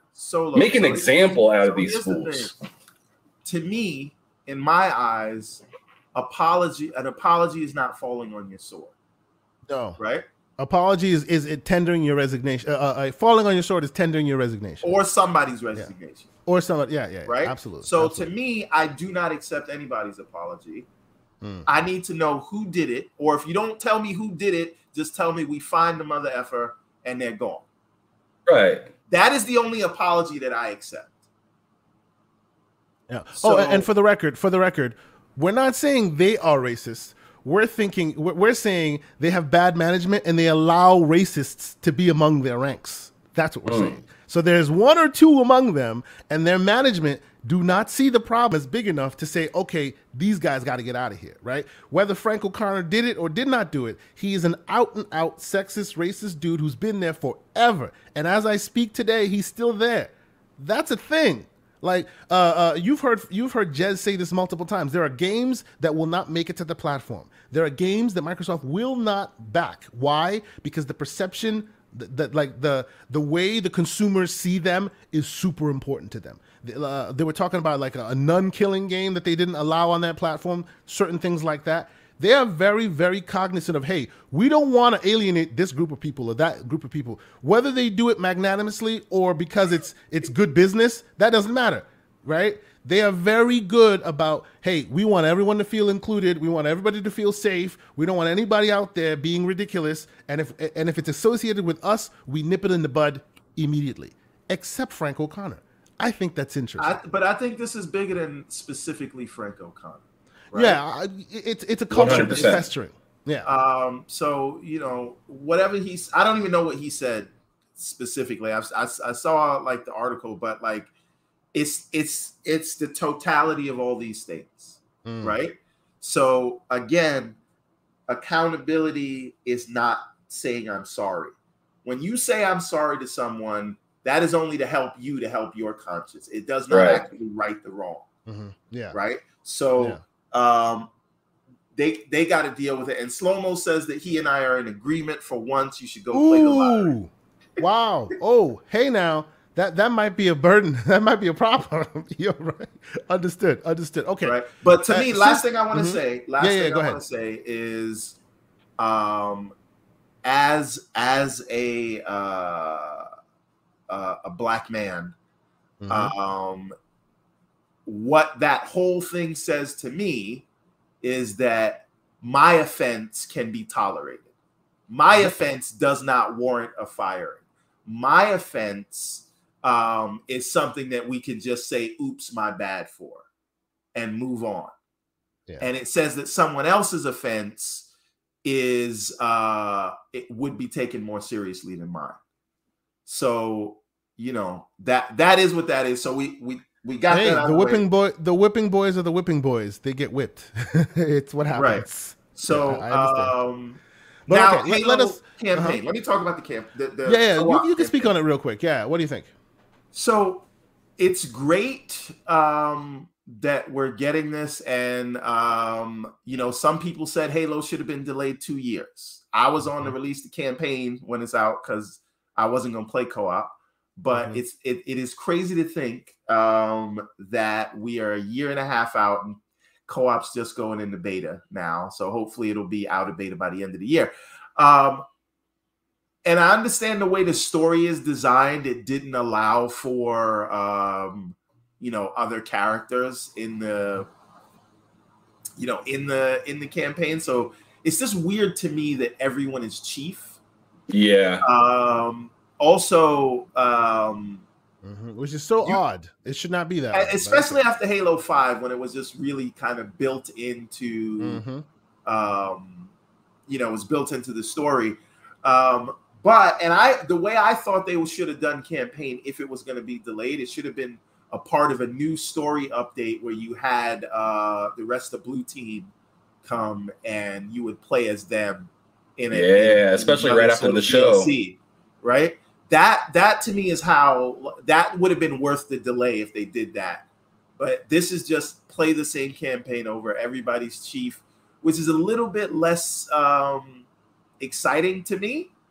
But you know, people are going to want to do it, and it's a really fun game, and they've built an amazing sandbox. So, you know, for the people that want to do that again, that's great. I probably don't care about this. Right, I wanted it. The ship has sailed. No, I mean, I was never going to play. I wasn't lying before when I said I was never going to play co-op. So okay, true. You're not really a co-op kind of person. I would have played. This is why I said release the campaign, because selfishly I wanted it. But to me, the only way you're dragging somebody like me into co-op now, again, is if it's baked into the story and you get to play as these other characters, and even. I don't know, man. Is there a way where you could bring your multiplayer character into this? That's what we need, man. Because that would keep the cutscenes as cheap. Dope. Yeah, keep the cutscenes as cheap by himself. But as soon as you're done, you see your crew and everyone's different because they all have their multiplayer guys on it. That'd be awesome. That's what we need. I wish they would do something like that, but I don't know, man. This is less. This is less immersive. It's less exciting. But I do want to say though, right? I really feel like at some point they just need to open up the campaign map and Destiny this thing, man. Just let me run around this campaign. But you know the problem with that though? Character, and we just the problem with that? It seems that model that Bungie had to be able to do that, 343 kind of let that go. So I just want them to put something new out. Like, put something new out, level set it, you know, let folks know that you guys are still working on it. Because when was the last time real content was added to this game? Like real, not this small little, like actual substantial. It's been a minute, right? So asking for new and latest and greatest and more, I feel like it's too much to ask at this point. I just want get the promises out first. Basically, and I don't even think that Forge will be out of beta by December. So yeah, I doubt that. Basically, we're going to be 2 years from when it was supposed to come out, just to mostly be at where it was supposed to be on day one. Oh yeah. But at that point, that's when they can start, working on content. But now, Kay, you and I talked about something yesterday that I want to bring up here that I think it will be an interesting conversation for us in the chat. Sure. is there a world where after, they finally get out, they get to point zero, they get to their starting point, and the Activision deal is done, right? It is kind of free. Is there a world where in the background we find out Treyarch or Infinity Ward is kind of taking over Halo? And so shout out to Stu Jersey. He's on your wavelength. Halo used to be held in such high regard. It's crazy to see where it's ended up. Halo is still held in high regards to me, sir. At least that 100%. True, but me too. But to your point, though, where you're going with this, which is a very interesting place. Imagine a world. ABK is done. Integration, however crazy that goes, is done. Right? Microsoft, for a long time, had the what they call it, hamburgers, fries, and a shake. Halo, Gears, and Forza. That was part of the trifecta. Now they got the all-you-can-eat buffet. Now they got exactly. So isn't that a world? And especially now that every single time that they try to make Halo hit well with news, we hit the TV show. He's wearing his helmet. He's not wearing his helmet enough. Master Cheeks. That's not a real argument. It's not, but it's still an argument that people are making. Cheeks is a real argument, not the helmet. Master Cheeks. Every time they try to release a game thing, the beta's taking too long. They're not releasing content, this and that. At this point, when they have all these more huge IPs and franchises that literally print money, I'm looking at you, COD, among other things. But is it now time? You're talking about for Halo them to stepping in the background. That's not what I'm. No, I'm not saying stepping in the background. I am saying because it used to be their windows, can't be touched. High, it's what makes us the money. Now it's one of many. So does that mean, like to your point, does that mean that they now go, okay, 343, you no longer have the tip of the spear franchise anymore. Go off and do something creative, and we'll hand this to, I don't know, id or Machine Games or something to make a third-person version or to make an ODST version or allow for creativity to flow within this franchise because they couldn't take risks before. It was their tip of the spear. Now they have so many others. Right? And everything they've done up until now was 2 steps forward, 3 steps back. 2 steps forward, 3 steps back. Don't you think now would be an interesting time while they obfuscate, they move your view and go, isn't Call of Duty great? Look, we're bringing back Guitar Hero. And then they go in the back and go, okay, see, this was Halo. Halo is not what it used to be. Give us a new version of Halo, and they hand it off to them to all prototype and give something weird. What do you think of that? So there's something I actually think of that, and I really love that like burgers and fries reference. I thought that was hilarious. You know, but anyways, so what I think is 343 is going to hold on to it, but I think they will like allow for more assisting through these other developers and whatnot. So I don't think they'd want to rip the bandage off or no, that's too bad for PR, right? Exactly. So I think they would like allow like a Treyarch or like an Infinity Ward or something like that to come in there and assist them with their names, maybe put somewhere in it. But I don't think they would take it away from 343 because then I mean, especially without another game coming from 343 that we know about. How are you going to? That's the thing. What you just said there. Hold on, real quick. What you just said there, that we know about. I don't think this world would happen, and they would tell you about it. On paper, it would still be 343's game, and they'd be still. But in the background, there'd be some moving and shaking happening. Go ahead, everybody. I'm sorry. So here's the thing: if you can say whatever you want to say about Activision, they know how to ship content, right? Indeed, they do. Even if it means through blood and tears, they still will do it, and they've done it successfully many times. Yeah, but I don't think this is a situation of closing down 343. No, not at all. Not at all. No. But I do think that is there any universe where you hear like basically like a Halo Wars situation where it's like, we're not making this, we're shepherding it, but Infinity Ward is making, right? This is my point. It'll be like, oh, 343 is doing it, but yeah, it is kind of really doing it. You know what I'm saying? Or listen, since they separated the SKUs, I completely would not mind if 343 multiplayer goes someplace else, and somebody else does the multiplayer. Yep, right. That'd probably be genius, really. Yeah, that would probably genius, and that'd take a lot of the heat off of just one entity that is 343. It'd give them some room to breathe and really focus on one thing instead of saying, oh, we have this campaign that we're trying to sell, but here's this free Halo multiplayer. And it's just like, dude, I personally feel like 343 is kind of like they're trying to stay in their lane while merging into another one, and it's just not working properly. Well, let me ask you guys another question, right?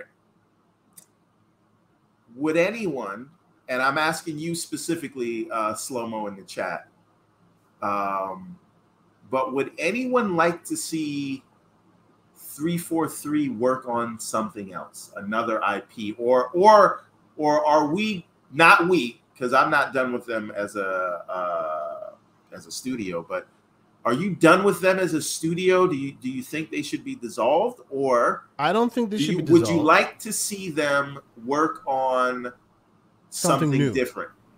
Yeah, I want to see them work on something that they care about, not something that was thrust upon them. No, but they do care.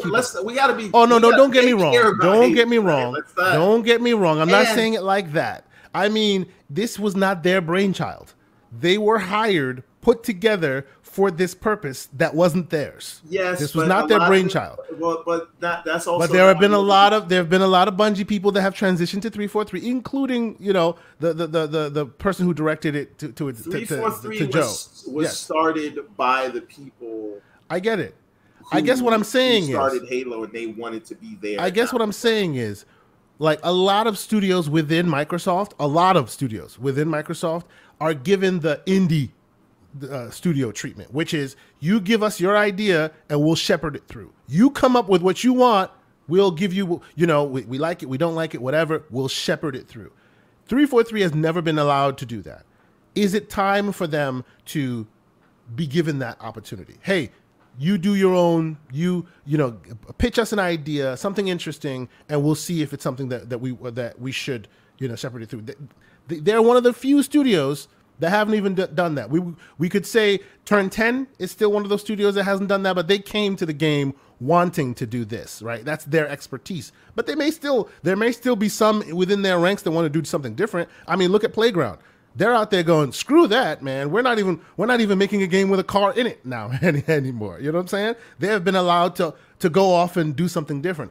Is 343, although I kind of thinking out loud and speaking this while I'm thinking about it, that's a bit of a problem because they haven't been successful with the game they were given to Stuart in the first place. What do you think, Ham? You think they should be given something new? I think they should 100% do something new. I mean, like, Smaller, I mean, especially maybe? while I don't know if it should be smaller. I feel like it could be the same size, just usher in something new to like really.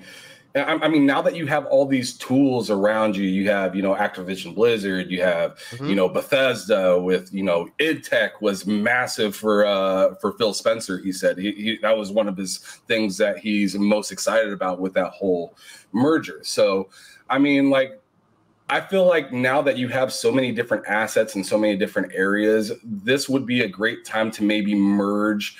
And yeah, keep Halo as like, one of the, main faces of your franchise. Sure. But this is a good time. I mean, just like kind of Bungie did with Halo and whatnot, they put out Halo, which was fantastic, but then they slid in Destiny and everyone was like, huh, what's that? That's new. That's interesting. I don't know what to expect. And then the game came out and it's like, man, this is totally different than everything Halo. Else. Yeah. This is totally different than Halo. This has, a pretty interesting and fantastic story and whatnot. What Halo should have evolved to. Which is what Bungie kind of was making it do. To answer this, here's a question. Iron Mike, welcome. He's saying 343 is named after a Halo character to make Halo games. they can still make Halo games. Just maybe ODST, maybe something off the beaten path. That's not what I think. I still think 343 shepherds the project. It's there. That studio is designed for Halo. Everything Halo lore-wise, everything is there. Yeah, but if their hands aren't in the pot, then what else should they be doing? Shepherding the project is not a full-time gig. They should be making their own something. I think they should expand in terms of shepherd the next Halo project, but have it be developed by someone else. Look at what the initiative is doing with I see what you're saying. Where you're going with that? Crystal Dynamics. Yep. Should have been bought by Microsoft, but whatever. Yeah. The point is, they can shepherd the project, and I mean, it seems like they need help, right? Yeah, you know what? Let's get off. Let's get off the Halo train because we could be here for a while. I do agree with y'all that the status quo. I still agree with that. Yeah. I believe that the status quo is becoming a bit problematic. You know, they are rightfully so championing the fact that they don't crunch and they don't want to crunch. That's great, but I've always thought in my mind, it's anytime an argument comes out and they go, hey, you know, why is your game not on time? And their response is, well, we don't like to crunch. That's not a tit for tat. That's not a, hey, either we're crunching or you're getting your game on time. Like that crunch is not a mandatory requirement for releasing games on time. So the idea that either we're crunching or we're releasing it on time, it's just weird to me. But people still keep clinging to that, and I guess it works for the companies that are fighting the good fight, because then they get to just sit on the fact of, hey, well, we're not crunching. Sure, you're not crunching, which is a great thing, and I'm happy that is not happening. But if you manage your studios effectively and well, you shouldn't need to crunch. And even if a delay happens, something else can kind of step in its place to fulfill that need. And unfortunately, it seems that they're not doing that right now pretty well at the Microsoft studios. And every time you bring that up, the response is, well, we're not crunching and we're proud of that. And I don't think those are the only two ways to go, right? There are other ways where you can go where the studios are allowed to fulfill what they need to fulfill, get it done without having to sleep under their desk as a quote unquote badge of honor. To me, Kay Asante, if you pride yourself in not crunching, then you need to methodically think about what you're doing before you put that information out. That's right. Yeah. You can't just say, hey, we're going to be ready for this. This is going to come out. And then nothing happens. And then you're just like, but we're not crunching. And it's like, okay, well, I don't see what that has to do with anything. Y'all made it seem like y'all had everything together. And then you show us something and we're sitting back like, bro, what are y'all talking about? What are y'all doing over there? Well, and you have no answer to it. So the thing is, we're being safe. The thing is, I think Go ahead, boy, you can have the last word. Pixelbit G brings up a great point. If you could highlight his Indeed. his comment. So the thing there's no such thing as on time. Yep. Go ahead. Right. So I think there's like a spotlight on them because they if you're delivering, this is the problem. We talked about this. When you are delivering, nobody cares whether you crunched or not. Yes. Right. There are many Sony and third-party studio crunching daily, but as long as the product is great, nobody complains about it. Continue. Right. So everybody says that Ragnarok is going to come out when it's going to come out. Right. Whether they got to crunch to get it out or not, nobody's going to care. Yep. And if Halo was delivering, nobody would care whether they were whether they were crunching or not. And I mean, what does that say about us? I don't know, right? So we can turn around and say, well, this thing needs to be out by then, and that what it needs to be out by then. Now, let's be clear. It is on Microsoft or whatever publisher to project these dates and then hit them or not. Nobody told you to give a date, right? Ragnarok, they're not telling you until they know that they're ready, right? And perhaps, well, Pixel does point up. He does point. So he's not wrong. He's not wrong.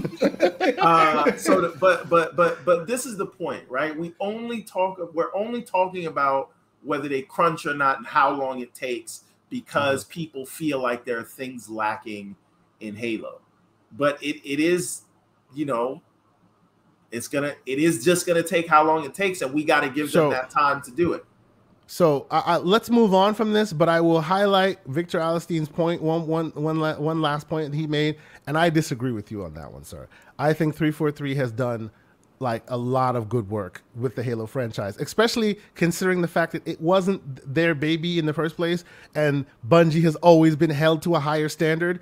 There's just no way they could ever adhere to all of the expectations, and I think they've done a pretty good job. Now, is there criticism to be levied? Yes, you've heard us levy a bunch of them, and we will continue to do so. But to say that they have never been successful at Halo is not accurate, I think. No, they just tend to fall off their bike through the finish line.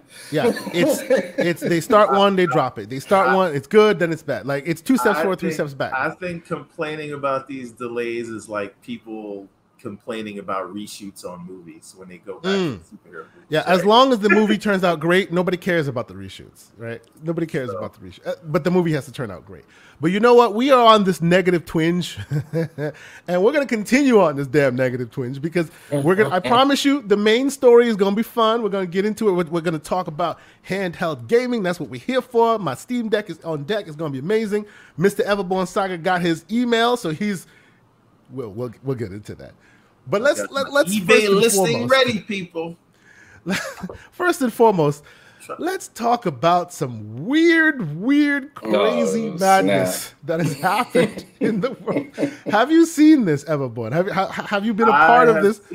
I have seen a lot of this. I've seen Cory Barlog going. Man, he went hard on these people. He's doing PR overtime for this thing. And you know you saw who gave him the alley-oop, right? Which I thought was very poignant. That's right. Where's Jim Ryan? Where are you, Jim? Where are you? You know he doesn't have time for plebes on Twitter, man. You know Jim dance. But this is not plebes on Twitter. This is a narrative that is building that it seems that they don't care about the toxicity that happens. Like a worker, a person that works for you, Jim Ryan, is getting dick pics. Like unsolicited like harassment on the internet. And you're just like, it's another day. To the point where your competitor CEO came out and stood with one of your men rather than you doing it yourself. Where you at? Didn't even think about it that way. That's rough. Come on now. That's ridiculous. Right? It's like they like the console warring BS. Yeah, because it worked. I don't get it. It's so strange. Jim Ryan knows the ultimate Herman truth. Holtz, where you at? Herman. They know that Twitter's not a real place. So But Jim not Ryan real also place. need a teleprompter. Jim Ryan also need a teleprompter before he speaks. But let's be clear, though. You saying that's not a real place may be true, but that not real place has caused some issues with many of your employees. And so maybe it's time to take that seriously. They put Corey is back because they said, "Hey, we need you to come out here and we need you to be yourself. Go ahead, go be Corey. Go ahead. So go ahead and throw some shade at people." This is a part of the PR thing. He's like, calm down, the troglodytes, and he's coming out there and being a decent human being and trying. And for the record, Corey has nothing to do with God of War Ragnarok. People, he's actually game directing something else. It's crazy to me that they sent him out to right? This, right? It's hilarious. Why not send out like the actual director? Yeah, no. But I'm just saying, sending out Corey is like sending out what's his name? Who's the previous director of God of War? Yeah. It's like sending out Jaffe. Yeah. Right. Why is he talking about this? He's God of War adjacent at this point. So, he's the one that made the game that all y'all like to remember. Remember the 2018 one? Yeah, bring him out because you liked him, right? No, but people are going nuts over this. And look, the game is going to come out whenever the game comes out. You know why? Yep. Because as Pixel said earlier, the game takes as long as the game as it's going to take. That's right. And while that's happening, and I was going to say, hold on. I was going to say, it's funny to me how people just accept that God of War is going to come out whenever it comes out, but apparently they're not. And this is just how we are on both sides. That's right. There you go. Right?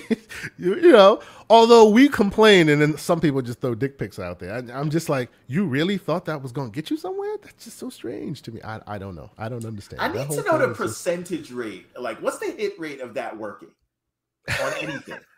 on anything at all. Where they look at it, they go, ooh. Well, okay, maybe.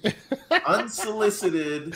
Like, what's going on? That's just absolutely horrible. I have no idea why any human being would think that that's the way to go because, you know, you want the release date. But yeah, that's what I wanted to say. That's what I wanted to say. Yeah, we saw the harassment. The harassment happens. It'll continue happening. It's out there all the time. If it's really a serious concern, people need to come out and speak on it, right? Look, I understand Twitter's not a real place, but it's enough to ruin someone's day. It's enough to basically have this director who I think she was an animator who to basically she took it in stride. I think like if you see her responses, she was like, you know, this is not how you do it, right? She could have quit her job. She could have been like, look, I'm done with this crap. Like I'm not doing this for this. They're just working an office job. They're there to you know get the job done. And this is how you treat people? Like, it's unacceptable. And everyone in a position of power, people who are trusted and people who are respected, need to come out and be out about it. Be like, hey, where's Herman Holtz? I want to see him out there saying, hey, guys, this is not how it's done, right? And I appreciate Corey for doing this, right? It's very good that Corey did this, and more people should be doing it. Like, you say Twitter's not a real place. I agree with you. But look at the 906 retweets, the 8,000 likes. That's a lot of people right there. Yes, in the grand scheme of PlayStation's like full roster, that's not much, but it's enough to like make someone change their career. It's enough to make somebody go, you know what? Screw this. I'm not doing this anymore. Similar has been happening to Ron Gilbert trying to bring out Monkey Island, you know, the remake, the remaster. Well, I think it's a next iteration in that franchise. But yeah, he's like, "Yep, Twitter's gone. I'm no longer communicating with Twitter anymore because of the cesspool that it is." You know what I'm saying? Like, come on. Yeah, it's still getting like what, like 150, 200 million people using this platform on a daily basis. So yeah, it might not be a real place, but but it's a worldwide billboard. So people are still it's a place that is worth reckoning with. Yes, and absolutely. So to be quiet or to like not really say anything about it isn't that good. But but what I do appreciate, because I mean we live in a time where cameras are everywhere. Social media tells a lot of people the news and what's going on in the world and stuff like that right now. So what I do appreciate through all this negativity that's actually happening is some of these developers and stuff like that are coming out and just like they're sick and tired of it. They're just flat out letting people know, like, hey, like the toxicity. It was fun for a little while, but you guys are really taking it to a new level. I don't know if it was ever fun. I don't know if it was ever fun. I don't mean the dick pic type of toxicity, but like you know, back like, and forth. My console better. You know, that's fun for some people for a little while and whatnot. But once it starts to get personal, people are starting to get, you know, their information leaked out, and you know people are getting text messages from, you know, I interact with people on Twitter. If I randomly got somebody that's on that you know in my chat on the podcast or something texting my phone, I'd be like, all right, I'm uncomfortable right now. Yep. Now it's a bridge too far. Yes. How did you get my number? I randomly texted Randall Thor on his show yesterday, so I don't know how to. Well, but you know, that's a whole different situation. That's different because you guys have you guys have rapport. What I'm saying is somebody. But you also didn't text him your dick pic, did you? It wasn't I did not. Neither that either, right? I don't know. One more Sega slander, and they might have to go down. But no, I hear you. If you get some questionable people that like, you're like, man, I didn't really interact with this person that much, or I've never interacted with this person at all, and you have this person texting you, you're looking out your window like, what the hell? Like these people are watching me way too closely. This is uncomfortable. And yes, to me, at that point is when a head of a, gaming platform needs to step in and be like, yo, like, we understand how much you guys love, our games and stuff like that. I found it unnecessary that Santa Monica had to come out with a message to put out. I feel like that should have came from PlayStation. From the top. That's right. Not from a developer. That should have came from the platform. Like, yo, y'all need to chill. We're doing our best for you guys, so you guys need to do your best for us. Mr. Inferno is telling you to stop sending him the pics, bro. Yeah, too much. You need to stop. Hey, you don't enjoy those, Inferno? I mean, you stay hot, right? Oh boy. So the thing is, I think first of all, I don't think that the statement should have to have been made in the first place. But I don't really have a distinction between whether Santa Monica is saying it and Sony proper is saying it. Or PlayStation proper is saying it. That's less of a. You know why I think that he's right on that is that it had to be said in the first place, and furthermore, this is the problem. That we will. It just seems like we will. There's a reason why people just look at us like all we do is drink Mountain Dew. And like it's a reason why right? We act like children. They give us a bad name. We are grown 30 and 40-year-old children. That are man babies, if you will. It's just making us all look freaking terrible, ridiculous, right? Yep. And it's a disgrace to just the entire community, and it's I don't know, and yes, it is just weirdos, but those weirdos just paint all of us with this wide brush, and that's why people look at you when you say I'm a grown man and I'm playing video games. People look at you like you're weird. What? That's right. It's shout out to Mr. Boomstick. Welcome, Mr. Boomstick. You catch us on a very tumultuous topic. Well, welcome, good sir. And by the way, keep an eye on that chat, folks. Still putting game codes in there. Some indies, some AAAs. If you happen to catch it, let me know you caught it. I appreciate y'all being in the chat. Please continue hit that like button if you haven't.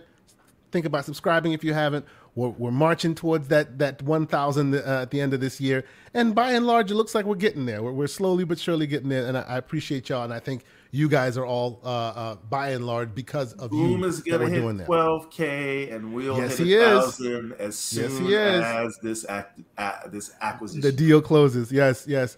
Okay, so one off the beaten path story before I head to the big conversation that I wanted to have this week. Okay. And this is just another quick aside, but it brings up another interesting conversation that myself and Mr. Everborn Saga have had.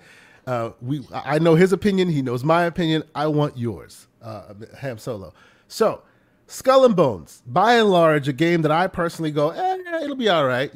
Maybe I'll try it. We'll see how it goes. It looks like it was awesome. We got a person. Very cool, Arcade. He got the Invincible Ink code. Congratulations, sir. I hope you enjoy it.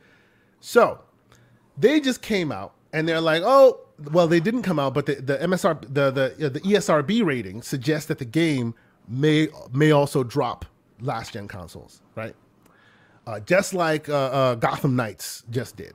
Okay, next gen. I said we're getting there. See, this is where here's where we have a problem. Okay, and I know I have some technical folks in my chat. Pixel, I want your opinion on this as well.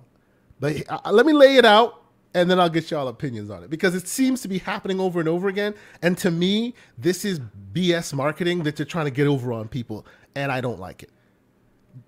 For the record, I am not saying that them dropping this last gen consoles is a bad thing, because I was talking to Ham about this, and I think Ham made a very good point. This is what Cyberpunk needed to do, right? Maybe it's what Halo needed to do. I've played Halo Infinite on the actual OG VCR Xbox. plays just as well. It really did. That's not what I'm talking about. I'm saying maybe things are taking so long because they have to make because of that. That is potentially a factor in the equation. We don't know that. But scaling and balancing everything all over the place when you have that may be a factor, when you have how many different consoles from the last generation that have different specs and stuff like that. Like you got the Xbox One X, the VCR Xbox. Now you got cloud gaming, and you got freaking Xbox Series. Well, I definitely think about why co-op took so long because of. Well, to be fair, the cloud part is basically a console in the cloud, so you never have to profile differently for it. It's exactly. I guess that's true because that runs off of the Series X, right? Same exact thing. Yes, it runs off the Series X. So, in that respect, it's true, but I do hear what you guys are saying, and you do make some points. Here's where I want to, here's the question I want to speak to about all of this, okay? Although I agree that when your ambition exceeds the hardware, you should make a change, right? So that's a mistake Cyberpunk didn't make, right? They should have canceled the last gen versions and just focused on the next gen version. Too many pre-orders. But yeah, it is what it is. But let's be clear here, okay? And please, this is my opinion, and my opinion is rounded in fact because it's technology. The first decision you make when you're making a game is what determines if it's a next gen only or cross gen game. The first decision you make. And what's that decision? GPU gives you graphics and throughput and gives you a lot of the whiz bang that you love. But the CPU choice is what determines what generation of game it is, because that'll tell you from jump whether or not you can do next level physics, next level AI, all that stuff. So if you start saying, hey, we're going to make a game that will be that will be playable on both last gen and next gen consoles, even 10 years down the line, you're still working on it, that's still always, unless you go back and recreate the whole thing and basically make more advanced AI that the original console cannot handle anymore, you're literally still speccing for that last gen. Now, I understand that maybe after all the whiz-bang features have been put in, now you find yourself in 20 frames per second on the last gen console, so you want to cancel it.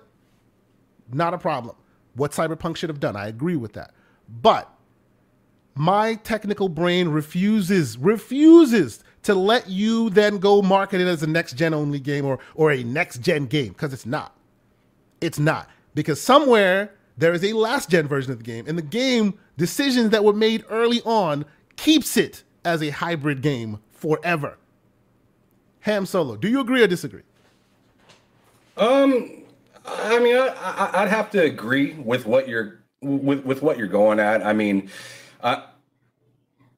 I think like if you're coming out with a game, you have a specific direction that you want to go. You don't want to just say, "Oh man, we're working on a game for everything." I feel like what the issue is clarity from the jump. Yep. So like, so if somebody, if they would have came out Skull and Bones or whatnot and just said, "Hey, this is going to be next gen" or whatnot, this wouldn't even be a story right now.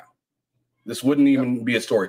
But instead, the anticipation has people uncertain on what's going on, and when you have uncertainty, you have frustration.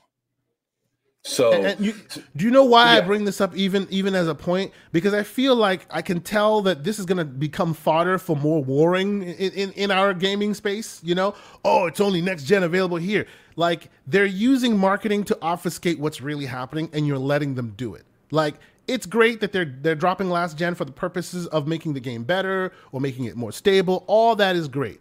But to then try to market it as, oh, well, this is PS5 console exclusive or, exclusive to next gen only, whatever, that's not really what's happening here, right? Y'all didn't want to take the time and energy to make it work on last gen. So now you're trying to shroud yourself in, well, this was only made this was only made for Zen 2 cores or whatever. No, it wasn't. That's what makes it next gen. It wasn't.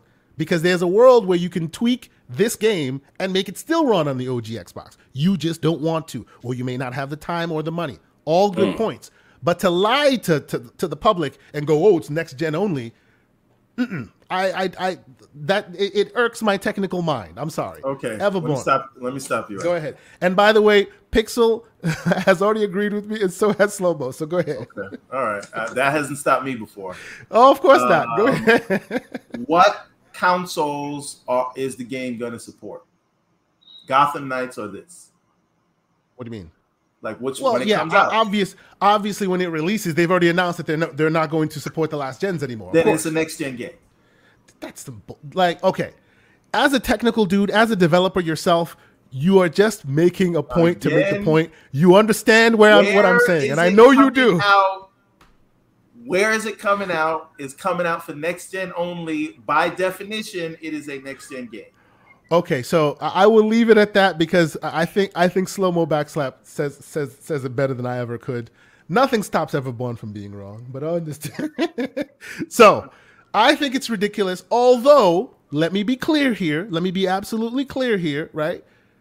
It's good if you see that the money is not available, the timing is not available. It could be a black eye when you release it that way.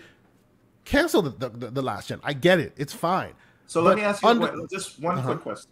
One quick question, Mr. Technical Man. Oh, Lord, here we go. Is it possible? And he says that to me because he's also a technical man. You know, that's why he's being facetious. Is it possible that there could be a feature that just wasn't working on last gen, but it is working on next gen?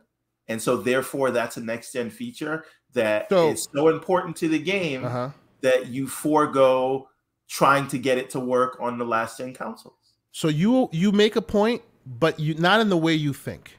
You are right, but and while I get in that, Lucius Augustus makes a very good point. Next gen only versus built for next gen needs a distinction. Yes, there needs to be a distinction. You're absolutely right. And for those of us that have been playing in the background with the tech, it's 9th gen aware versus 9th gen, right? 9th gen aware. Now, to your point, is there a feature that's so important that they forgo? 9th gen aware means it's 8th gen and then has a small bit of the 9th gen features. Now, what are those 9th gen features? It could be ray tracing. It could be many different features. But no 9th gen aware feature is so important that it then becomes a reason to cancel the last gen. Because if it was so important, let me finish. No, let me finish. Because if it was so important, then it would have been part of the 9th gen. It would be a 9th gen feature, which it's not, because Gotham Knights is an 8th gen game with 9th gen features. So is Skull and Bones. So is what do you call it? To a lesser extent, so is what do you call it? Cyberpunk, right? Because they literally developed that thing as a next gen game and tried the medium in there as well. And tried to shove. Yes, exactly, the medium as well, right? You've heard this saying a lot. 9th gen aware.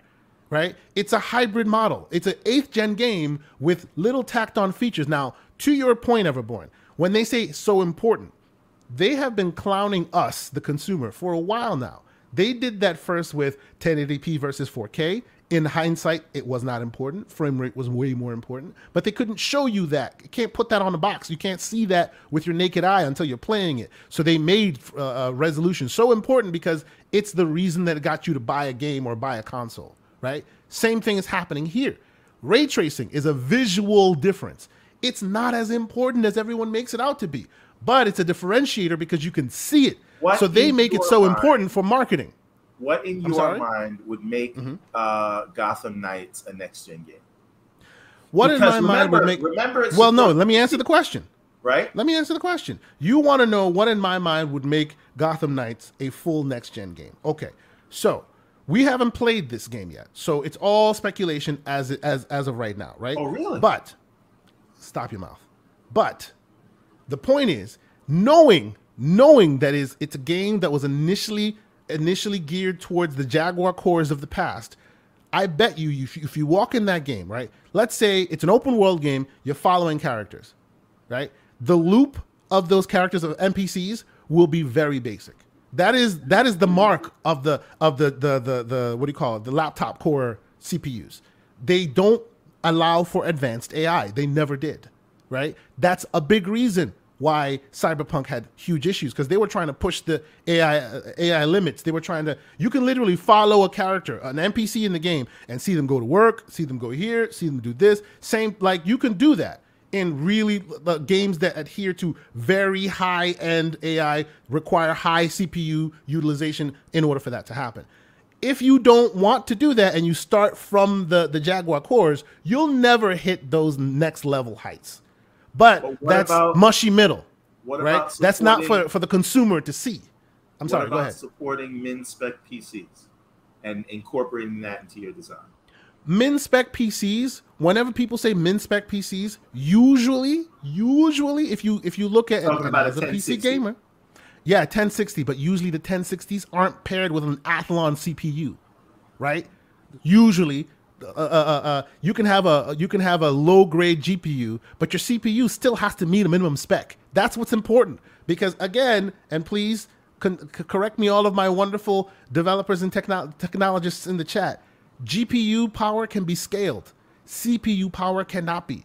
It is what it is from jump to the end. Can't be changed. CPU is what it is. You cannot make more or less. It is what it is, and that's all it can do. But the GPU, oh, I have a Steam Deck. I can only run it on 720p. All right, well, I'll scale the graphics down so it runs at 720p on here. Oh, well, you have a 3080. It does all the bells and whistles. Well, crank the graphics up. That can be scaled, right? AI intelligence cannot be scaled. It is what it is. So when you make that decision early on to support the last gen, it means you're keeping them dumb forever. That's what that's happening. That's what that is, right? That is exactly what that is. And the important features aren't really important. They're just the visually attractive features that get you to buy. That's why they tacked on the ray tracing. That's why you could only play, you'd see ray tracing in Forza Vista, because, hey, we got ray tracing. Does it really matter? No. Does it really affect anything positively? Yeah, it makes your screenshots look nice, right? Look at the next Forza. You can have ray tracing in-game, fully in-game. That is at such a high clip that requires canceling it, not allowing it to do it on last gen. Now, even there, they tried to do a little bit of funny money, because I heard, and obviously rumor and speculation, they were trying to use FSR 2.0 to see if they could potentially get something like Forza running on the last gen, because what do they do there? They scale it to very, very low resolutions, and then they use the upscaling AI, not AI, but they use upscaling algorithms to basically level set the graphics to the point where it looks almost the same as like if it was 4K already. They couldn't make it work, so they didn't make it work. But my point in all this is, it's great that they're doing the thing that Cyberpunk should have done. I get that, but wait, I hate that marketing moves people in just said bad directions. Yeah, Slomo just said how many enemies on screen can't be scaled. Enemies. Isn't that scaled in Cyberpunk depending on whether you're last gen or next gen? Enemies on screen, the amount of enemies on screen can be scaled. You can actually do that. Even in what do you call it? In my latest game, I'm playing Final Fantasy Remake Integrate, right? On the Steam Deck, I've been playing it. You can scale it from at any moment in time there are 6 people visible or 10 people visible. But what they're doing there, what that's doing is, every person represents some mathematical amount, percentage of use of that CPU, right? Every single enemy represents more and more complex AI hey, is he coming at you? Is he going to throw a grenade? Is he going to flank you? This and that and the other. So yes, that can be scaled to a certain point, because if you have a lower GPU, the CPU, I should say, then all of a sudden you can't hit that high heights because your machine just can't handle it. But even that, right? Every single AI element, every single enemy has one level of that complex AI. So if you happen to be doing very advanced stuff with that enemy, it won't run on Xbox One, whether it's 1 dude or 15 dudes, right? It's about how you make him scale, how you make him smart, that one enemy, right? Then you multiply him and multiply him and multiply him. So the question is, will that one enemy be playable on Xbox One? If the answer is yes, cross-gen. If the answer is no, next-gen. You understand? Right? Because I just feel like we're making these distinctions without a real difference. And let me be clear here. I'm being very simplistic about it. It is far more complicated, and I'm being very topical, very surface level, and it gets so deep to the point where it's even beyond my grasp. I will completely understand that, and I appreciate that there's far more to it. 100%. I'm not even denying that. Yeah, I mean that's just one little piece. I mean, there's also the things moving around in the background, cars moving around, what's being rendered on the screen, post-processing, all the stuff. Because I mean, as soon as like for instance, you go from outside to inside of a building, that's totally different. So the game has to perceive it totally differently. So, I mean, I see what you're saying, Asante. I see what you're saying, bro. Look, and this is just me trying to say that this is marketing that we should not be buying into. Like, this is exactly as that whole SSD thing. Oh, it's going to be so fast that they're going to be able to offload things that's not possible because the SSD is so fast. Like, marketing BS, and people took it hook, line, and sinker, right? Until we really were able to prove that, oh yeah, you see that spinning disc that's sitting there from the 50s? Yeah, that thing can play your game. They were lying to you. Like, this is exactly that. So wait a minute. So Ratchet and Clank, you're saying is not a next-gen game? I will say Ratchet and Clank is a next-gen game. Why? But Ratchet and Clank is a next-gen game because what they did, it could run on last gen. Let's be clear, and it's actually already been proven by developers, on like actual developers, not me. We can hunt it down, and I can show it to you. What made it next gen was the fact that all the post-processing and all those other effects were so heavily layered because they knew specifically that they were targeting the PS5, so they could go far beyond what the PS4 could do. That's what makes it only next gen. You could have scaled that back and put it on PS4. Yes, you could have. You chose not to. So why does that same thing not apply to Gotham Knights, where you're scaling up and you're doing all your post-processing and those things on the fly because you're only working on next-gen hardware? Well, no, but see, that's the thing. The what do you call it? Ratchet and Clank started from jump with that idea. They started, hey, we want to make a game that looks better than Pixar movies. You said the same game, obviously scaling back on the effects, could run, and you could do other tricks to run it on the PS4. But but at the same time, you do consider Ratchet and Clank a next-gen game. So that logic needs to apply for Gotham Knights. No, we see, Gotham Knights started with PS4 in mind. Ratchet and Clank did not start with PS4 in mind. At least, I'm taking it from the developer. Far off from the last Ratchet and Clank in terms of. Well, see, no, but you're just telling me what you see, right? That's different. What you see and what decisions were made are two different things. Your perception can be like there's a last gen version of could be done on last gen if you scaled things back graphically because they knew they were supporting next gen. They scaled everything up. Yeah, they threw all the balls to the wall. Yes. So last gen. They scaled things up. It's a next gen game. Okay, sure. Next gen game. I'm gonna call. You gonna call it next gen game? Let's move on to the next topic. All right, we'll move on. We'll move on. But we'll move on.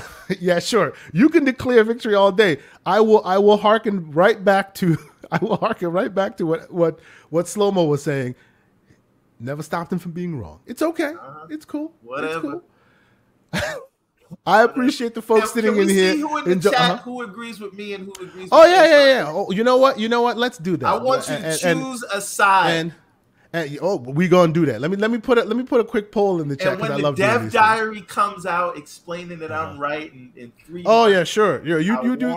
We'll wait for that day. Hold on. Everborn, the issue that I'm having is like you can technically, in my opinion, and I mean I could be very wrong, but you can technically scale back any game enough to run. Yes. To run on a previous console or something like that.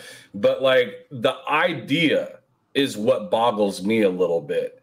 The whole idea of, we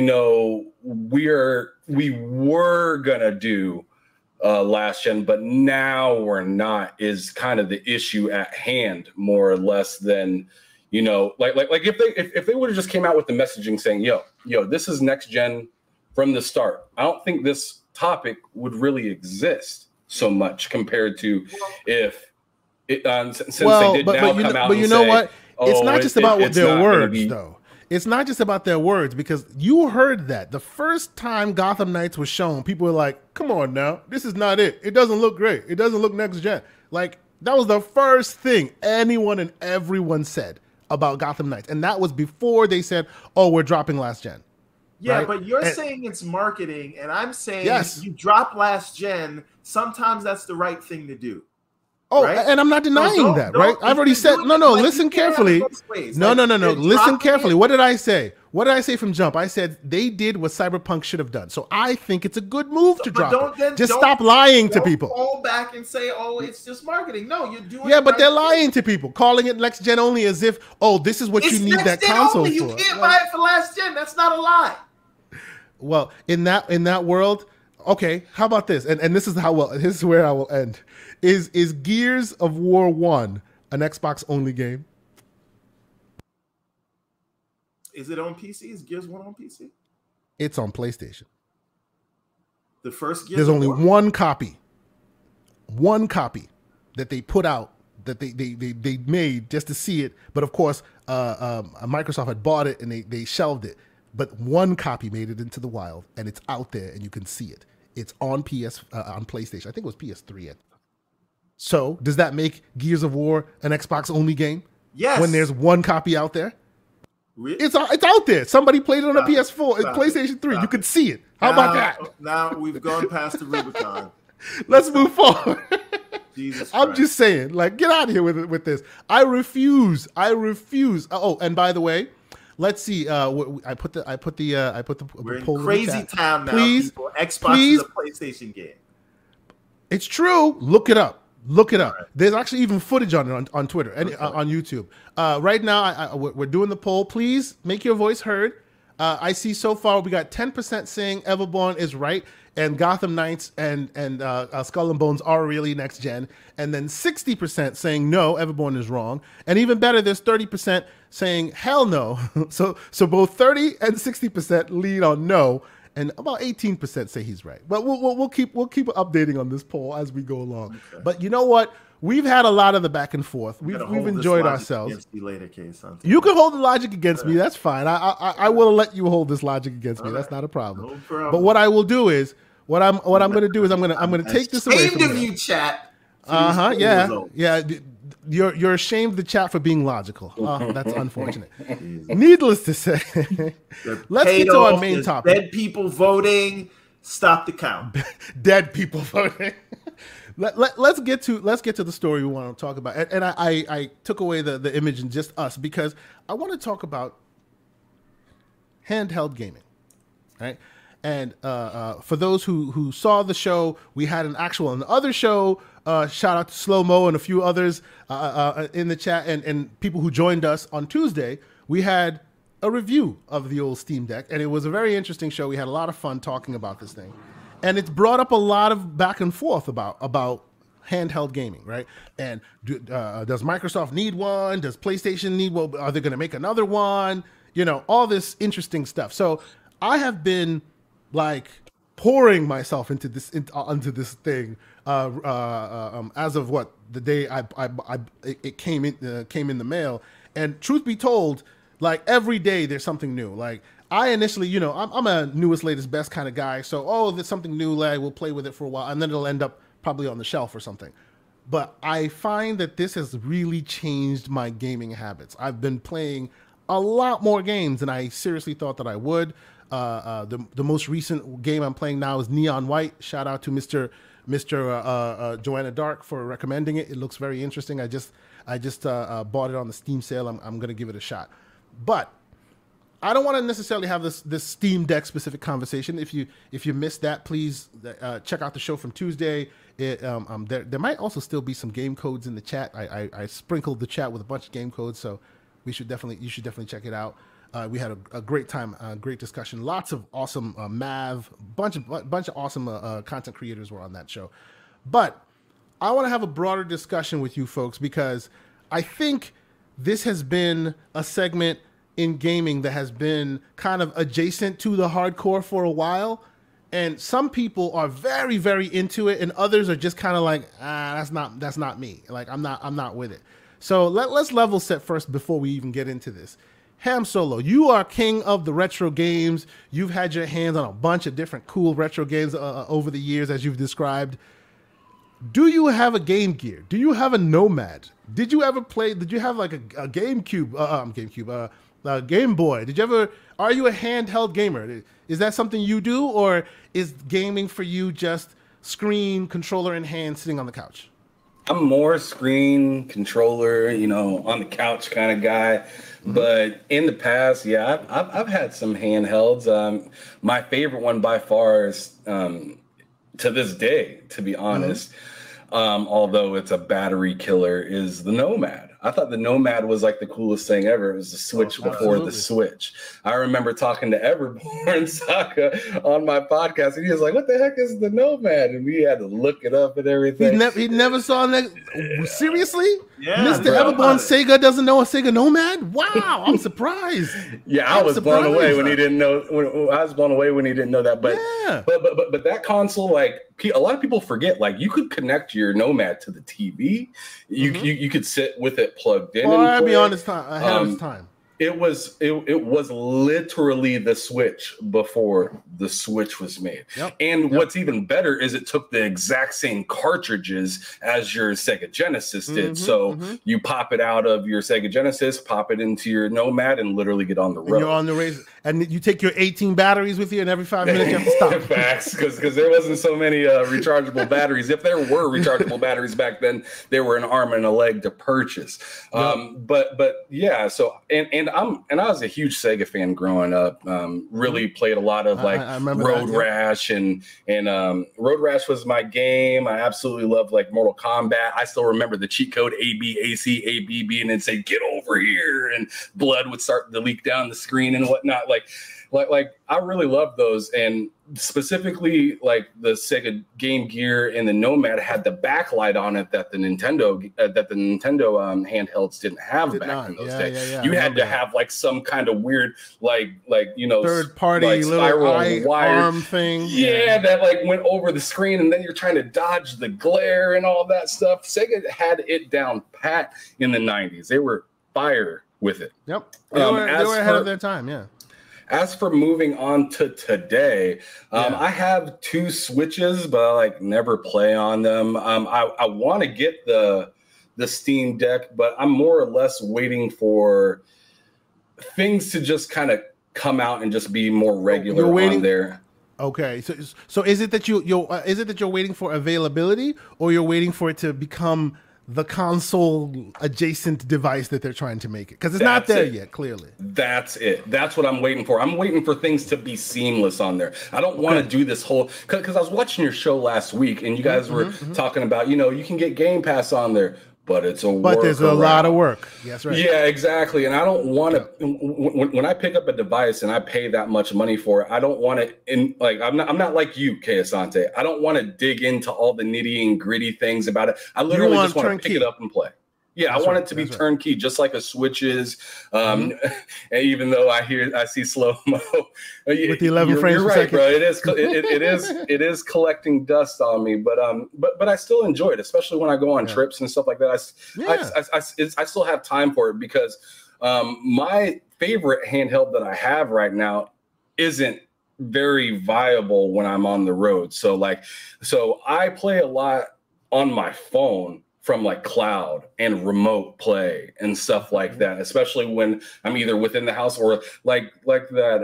When I told you I was with my daughter in the hospital, I was playing Assassin's Creed Odyssey, Origins? Odyssey. No, Odyssey. You have to own that game to be able to play that. So I was playing that remote through my phone, and it worked fantastic. And I actually put up a few videos the last couple of weeks on Twitter, not on my channel, of me being able to play my Xbox remote and record myself on screen at the same time. To me, it's just insane where these devices are able to go.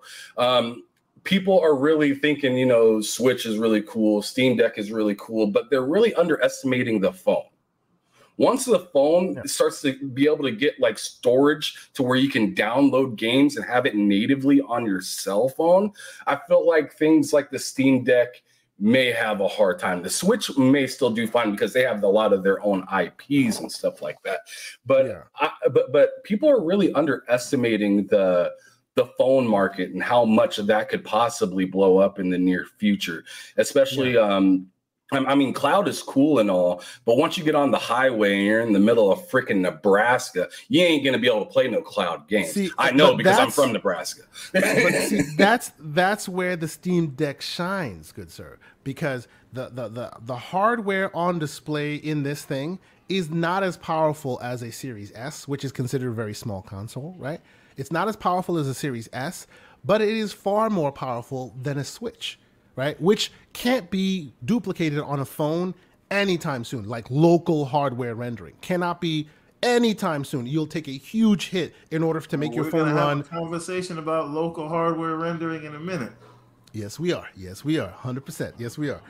But I do agree with you that when we get to the world where this hardware has been optimized and scaled down to the point where you can have a Zen 2 core on a phone, then it changes the game. But unfortunately, with heat distribution and battery life and all of that, dedicated hardware, it will still be necessary for a long time. Right now, from what I can tell, they're deciding that, okay, dedicated hardware is for those who are really interested in it. But if you don't want to pay that heavy price or have that dedicated hardware with you, then your phone is obviously a good solution. And I've tried a Razer Kishi. I've tried the Backbone. They are great devices. They really, really work to like take the phone aspect of it away, and there you are on your phone / mini Switch type of situation playing your game, and it works very well. I do agree with you on that.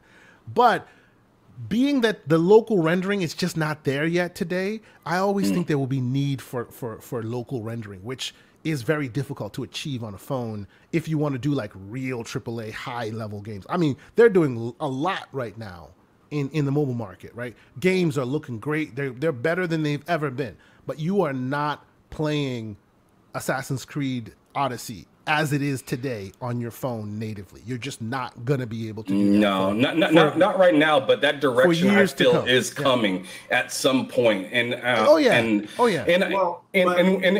essentially the phone is almost like what the dongle for the TVs are going to be, or what the apps are for the TVs as of right now. It's just going to be a lot of cloud or remote based stuff. But I feel like down the line in the future, you will see a phone come out, especially working like Xbox working so close with Samsung and stuff like that. You may see a certain cell phone that they might be working for. Instead of building their own handheld, they might want to, go and work with Samsung that, makes phones as it is, and then just make a gaming console with it being a phone at the exact same time. And back from the dead, we'll speak to that real quick. You're absolutely right. I don't think this is comparable to a Switch at all. It just happens to look like it. I have a Switch. You see it in the corner over there. And I have this. The people that make these comparisons, I don't agree at all. I think it just happens to look like a bigger Switch. But from a technical perspective, like that's literally a cell phone, like an ARM cell phone that's been converted. This is a normal x86 full PC. Like I could be running this show from in this device that just happens to be handheld, right? That's why the price differences, right? But we'll get into more of the nitty gritty of it. But no, I appreciate where you come at the gaming, the portable gaming aspect. I appreciate where you're coming at from it. Mr. Everborn Saga, you and I have been chatting about this stuff for a while now. I know that even as a Switch owner yourself, you never undock it. It's always in dock mode, right? So that is correct. I hear that you now are one of the few who has gotten the email, the fabled email, right? And you may be getting a Steam Deck soon, and you may be or you may not be. How do you feel about it today? We'll get into the should this company make one? Should that company make one? I just want to get a level set at the top. Mobile game. There's a difference. Not mobile gamer. Handheld portable gamer. I in the house? First of all, one thing I want to say is, and I say this as someone who has developed several and released several mobile games. I really think we as console and PC gamers, we really got to stop snubbing our noses up at mobile games, because the way that they have advanced, I think they've advanced a lot further than we actually think.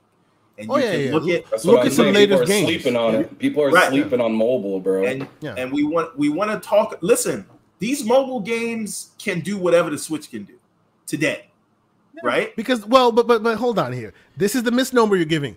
The Switch is a mobile game. It's a mobile platform. It's literally a cell phone. But people don't think about it that way. And you made it. That's why you got to educate them. You made a distinction between handheld and mobile.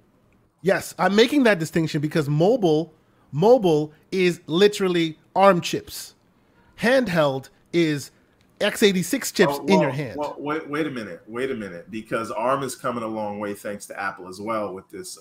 But they still are not there as far as gaming, and even Apple today, even Apple today with their super M1 and M2 chips are nowhere near where they need to be from a gaming perspective. That's what I'm speaking specifically from gaming. Okay, but understand that a lot of cloud providers like Azure and AWS are putting ARM chips in their. Of course. What do you call it? Don't sleep on ARM. When it will potentially, it will change. Potentially that could change. But today you could have the most powerful powerful Mac on earth that will burn Windows in any way. If you want to play a real game, you got to install Windows on it. That's just the deal. Okay, let me put it to you in a different way.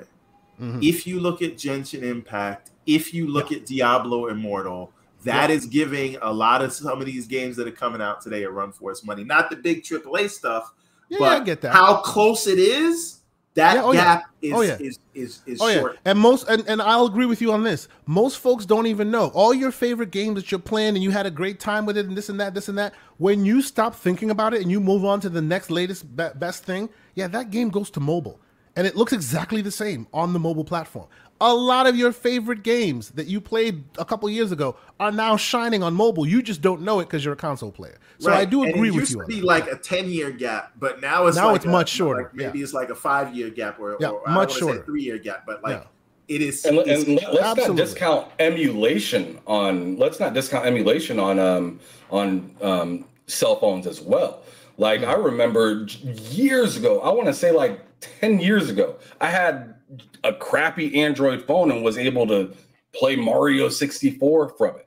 Yes, I had to use the crappy controls because I didn't have like a controller to be able to sync, and Bluetooth just wasn't there yet. But like mobile has a lot of opportunity. Coming mobile has come a long way, no doubt. I will not deny that at all. Mobile has come a long way, but as we are the hardcore gamers here, we don't tend. And by we, I mean the broader we, us gamers, the people who watch shows, people who produce shows. We don't tend to give mobile the credit that it sometimes deserves. This ABK thing, by the way, that K part is very important. Most people clown it. But that K part is super important. You're going to see, mark my words, you're going to see a mobile-only Game Pass led by King. You will see that, I bet. I don't think it'll be mobile only, but I do think they will utilize Game Pass to have content because they have a PC. They have a PC Game Pass right now, which is dedicated to PC players. Yes, there's crossover, but there are some games that are brought to the PC player base that don't go anywhere else. It's just for the PC player base. I see a world where there's a mobile Game Pass, where again there's games can your Minecraft can be on everywhere, but there will be mobile only games too. I'll tell you the way I see how they're gonna thread that needle. You have to look at what they're doing with Riot Games, right? Yep, exactly. And I think there will be content or battle 180 million players a month on one of their mobile. Right, but for mobile, I think it'll be in terms of perks because most things mobile are free to play anyway. So if you say, well, hold on. Riot Games, it costs $630 to get all your characters. It comes free to play. It comes all included in Game Pass. Now imagine how many people who spend all 180 million of them can now buy a Game Pass and get the characters for free. Hundreds of dollars in Candy Crush now if you gave them some subscription to it. Yep. And say it comes with these perks, same thing. Exactly. And that goes for Warcraft and any of the other things. Anyway, or Hearthstone packs or whatever it is. I don't. So okay. So you yourself, Everborn. Let's get back to the topic at hand. You yourself, Everborn, are not generally a mobile first gamer. Can I say that, or is that I am a mobile first game developer, but I'm not a mobile first gamer. If that makes any sense. Hey, it makes perfect sense. It makes perfect sense. Scalability and all of that. Yeah, I do think a lot of us content creators should pick up Unity, pick up Unreal, and make a game.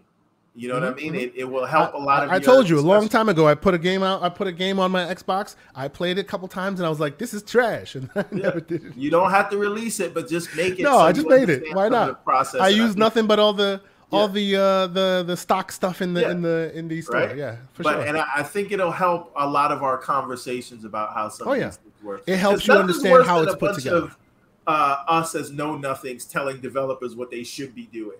Right? Exactly. Try it. But let me back to the point. To the point. Yeah. So we are having this conversation. We're talking about mobile and what I'm going to do with my Steam Deck and what kind of mobile gamer I'm at, because I keep that distinction. It's not mobile, it's handheld. Fantastic. Because this is not mobile, because the games that are being played on it are PC on the big old PC games. They're not mobile games. Okay, continue. Sure. But I'm not mobile because I don't go anywhere. I work from home now. So there's no if I'm going to be playing a game that should be running on my PC or why aren't you running on the PC? Yeah.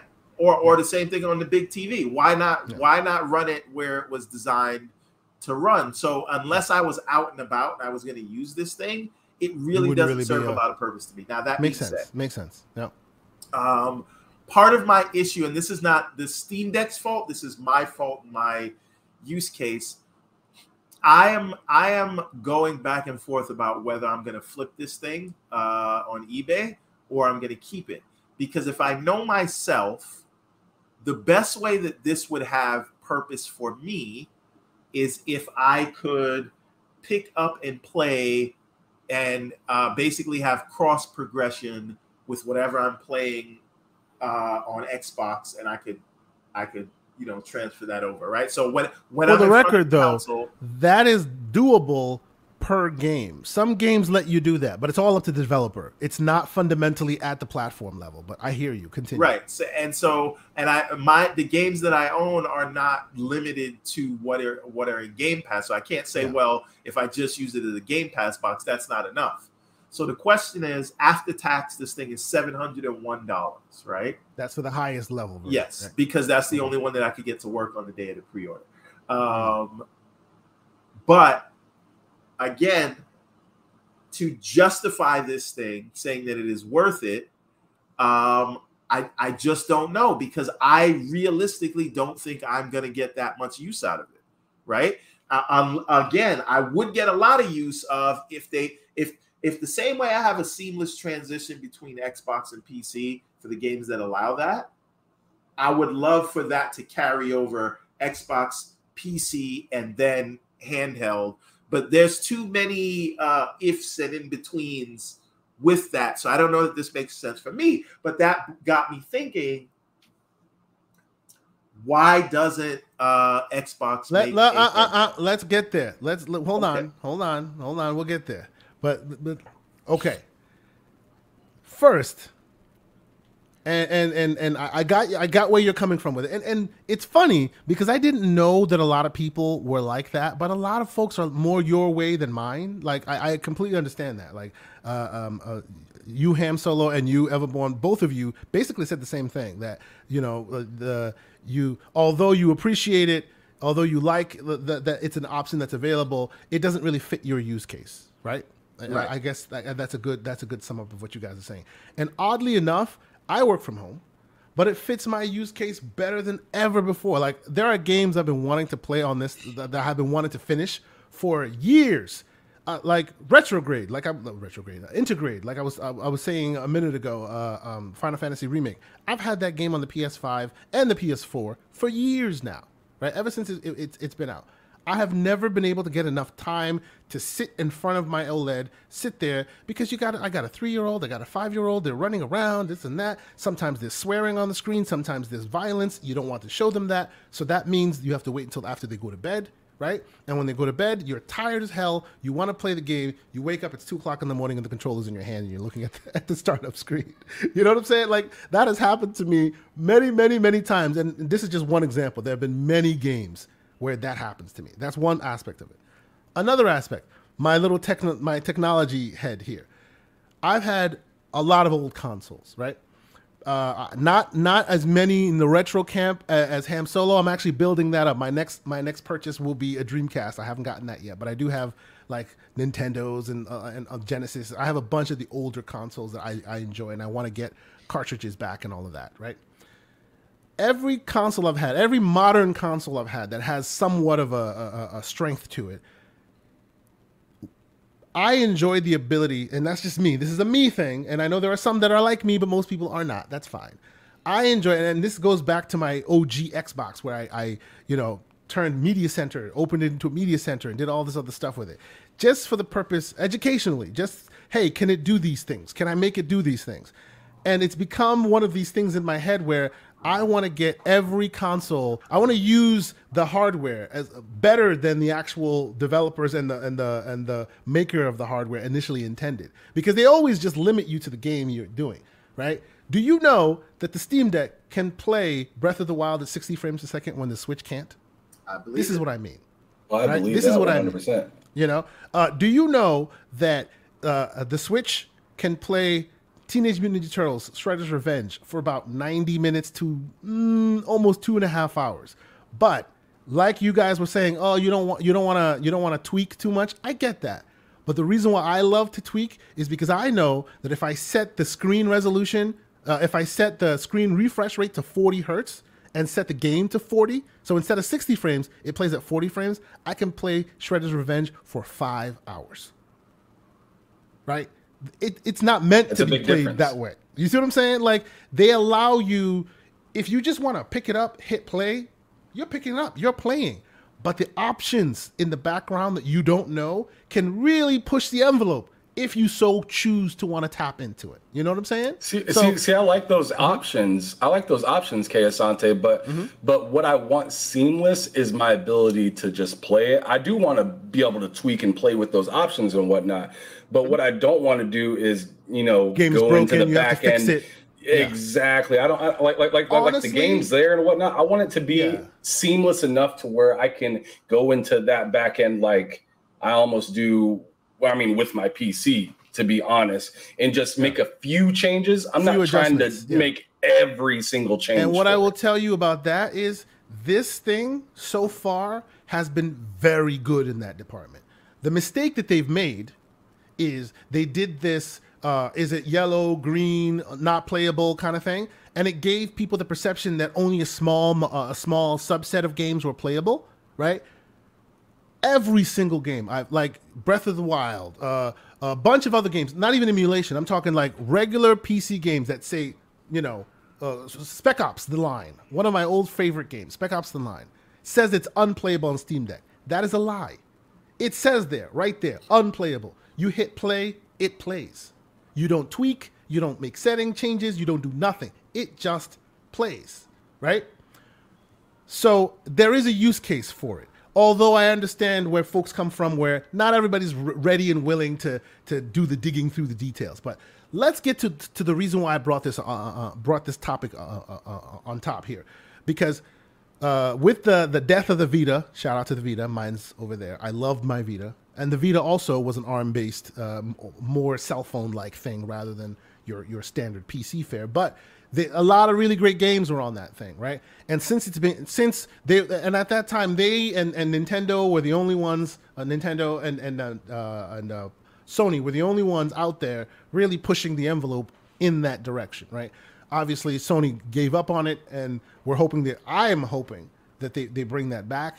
But obviously, we've seen Nintendo's success with their abacus that is the Nintendo Switch. But that's neither here nor there. I want to talk about what you folks think about the current consoles, and do they need a next gen? Like I've heard that come up a lot. Do they need like a competitor? Like they need to get into a handheld space. We need a Microsoft specific Steam Deck where it's like the Series S in handheld form. Right now, there are technical reasons that say that's not possible today. But I think we may have found ways around. But we'll get there. There are technical reasons that say it may not be possible today. Like the way you really want it to be, like, hey, just pick it up and go, no big deal. Chief among them is battery life. Battery technology hasn't changed in many years. And because of that, people work around it rather than trying to fix it. Because no matter how much you try to make battery life get better, the only way you get it better is if you put more battery in it, and that's making it heavier and bigger and all of that. They haven't found a way of optimizing battery life to make it small but still fruitful. So it's just the more you have, the better the battery, and that also leads to chunkiness, right? Myself and Everborn have been having chats about this conversation back and forth a little bit. But here's my question to you, Ham Solo. What up? If you woke up next week, a month from now, whatever, and they're like, oh, guess what? Vita 2 on its way. And or Microsoft Xbox Series Y, we'll say. Would you be excited? Would you buy one? I wouldn't be running out to buy one. I can tell you that right now. To be honest, I would like to see just these companies work a little bit more together than trying to make their own product, because I feel like you could easily like Xbox or PlayStation. So what you're saying, you're agreeing with Scythe Marks here on the stream. He's saying, and real quick, he's saying, nope, just make a Linux-based PC Game Pass app for Steam Deck. That's exactly what I'm saying. I'm just saying, like, why are so many people trying to reinvent a wheel when the wheel is already there? Like going ahead and just make your piece and put it onto the thing that's already known and working. So make Game Pass work really well with the Steam Deck. Make PlayStation Plus work really well with the Steam Deck, instead of, because what I will say, you're costing yourself more money as a company trying to produce all these other things when you could just make a service for it and not have to spend near as much money. Real quick to your point, even though they're not really like coming out and saying we are hand in hand with Valve on this, Microsoft, oddly enough, has done some magic in the background that makes latency and graphic output on the Steam Deck from a cloud gaming perspective unusually good. Like I've been like testing xCloud for years now. I also test all the competitors. I have subscriptions to them as well. And Steam Deck is xCloud has always been a great service because it's an option. But as the thing you pay for alone, it wouldn't be great because it's not the best of the best. Like the best right now would be NVIDIA's GeForce Now service. They seem to consistently hit that high fidelity 4K stream.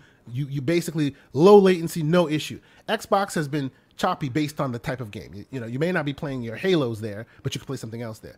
Well, with the Steam Deck's release, okay. Well, hold on real quick. With the Steam Deck's release and some subsequent updates they've done to their browser, that's changed on this thing. It plays unusually well. But continue your point. Well, like, I mean, I like what you said right there. But my kind of like thought upon that is just like, man, why aren't you touting this? Why aren't you like letting people know, like, yo, this is working really well and we want to build from this, get people excited, because there's a lot of people that use PC in the Steam Deck and whatnot, but are like, Xbox is questionable. You know what I'm saying?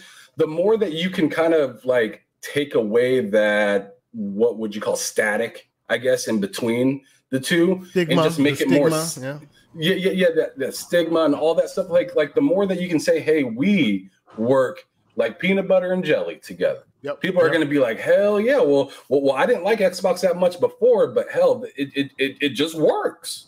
It just works.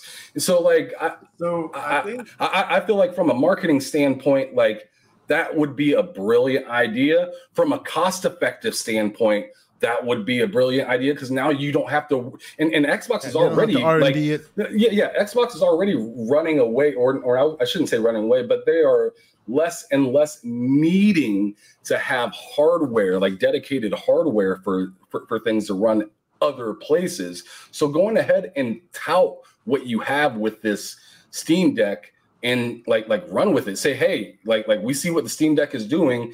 We're gonna go on ahead and push and push and push and push until like I'm not saying that this has to be a forever thing, but until you get your own idea to where it's so comfortable and you can almost like I was saying earlier, push it over to like Samsung.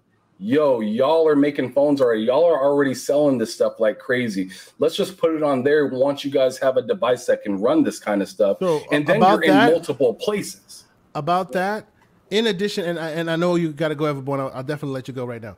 About that, in addition to that deal with Samsung TVs, if you happen to have a full like a Samsung actual phone, like mine is a T-Mobile branded, so it comes with the T-Mobile image. But if you go to Samsung's actual website and download their image, their firmware that doesn't have any of the specific carrier branding, it comes pre-installed with Game Pass. So they're getting there. It's happening. Just like they talk about the TV and this happened like, what was it, 2 weeks ago. All of a sudden, and I always have Game Pass on here anyway. Re-imaged my phone because it was getting a little sluggish. Start installing my apps. Game Pass was already on it. I was stunned. And the phones have a game mode, as I'm sure you know, where it has a game interface and all of this. The Game Pass app is in there, and they're touting it. I think they even like say you can get the tagline, the $1 start price and all of that. They are heading down that path. It's just they're not putting it on billboards. I don't think. I think they're not ready to really go out and televise that yet, as they're growing the service still. Everborn, you had something you wanted to say? Several things I wanted to say. Please speak. So firstly, I don't think it's as simple as making a great Linux-based app, right? A lot of these games are there. It's called PC Game Pass because these games run on PC, right? So and Proton has to work nicely with it, otherwise you're screwed. Yeah, right. And so that in and of itself could be an issue. And I do think, remember, this whole like cloud gaming thing, it's not new, but it's also not mainstream. And if you want to mainstream this thing to really get it to a place where you can fall back, you have to have the definitive experience somewhere. You need that sort of pun very much intended. It needs to be an optional thing. Yeah. Right. Mm-hmm. And so to do that, listen, for a very long time, Windows was getting the short end of the stick in terms of operating systems. And it was the whipping boy, even though it was everywhere. And they were saying, people were saying Macs were better because all of Microsoft partners, HP, Dell, you name it, were making crap. Right. And the experience was never optimized. So they had then Microsoft had to come out and say, hey, here's the Surface. This is how it should be. Now start from there. All right. And so when people make a reference to Windows, that's the reference point. And I think not Windows 95 anymore. Right. I think they need something similar to for Xbox and Game Pass in the handheld space. Right, have a definitive experience and still work with your partners and still work to make sure things work good on devices like the Steam Deck and those. I hear you, man, but but that part is hard, man. That means they'd have to R&D and give you their definitive vision, and then hope that others can hit it. But their definitive vision is not possible right now. Sure, and that's why it's still in beta. So, but that's cloud gaming, and that's one thing, right? Yeah. But I do think. I do think. So yeah, go ahead and hit me with that theory you had. We were talking about this. A quick aside. Yeah. We were talking about this yesterday. It's been going around. Obviously, Jez Corden and a few other folks have been talking about. Hey, they've been prototyping stuff for a long time. We know Microsoft prototypes a lot of different things. I'm sure there's even a VR headset somewhere in their catacombs that you'll never see the light of day.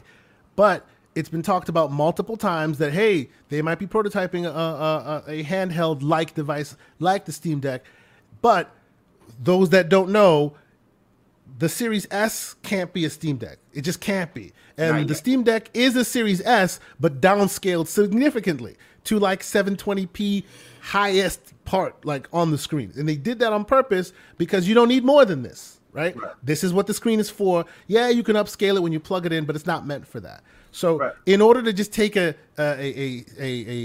Series S and put it in a mobile device like this, it would first off had horrible battery life right off the bat, right?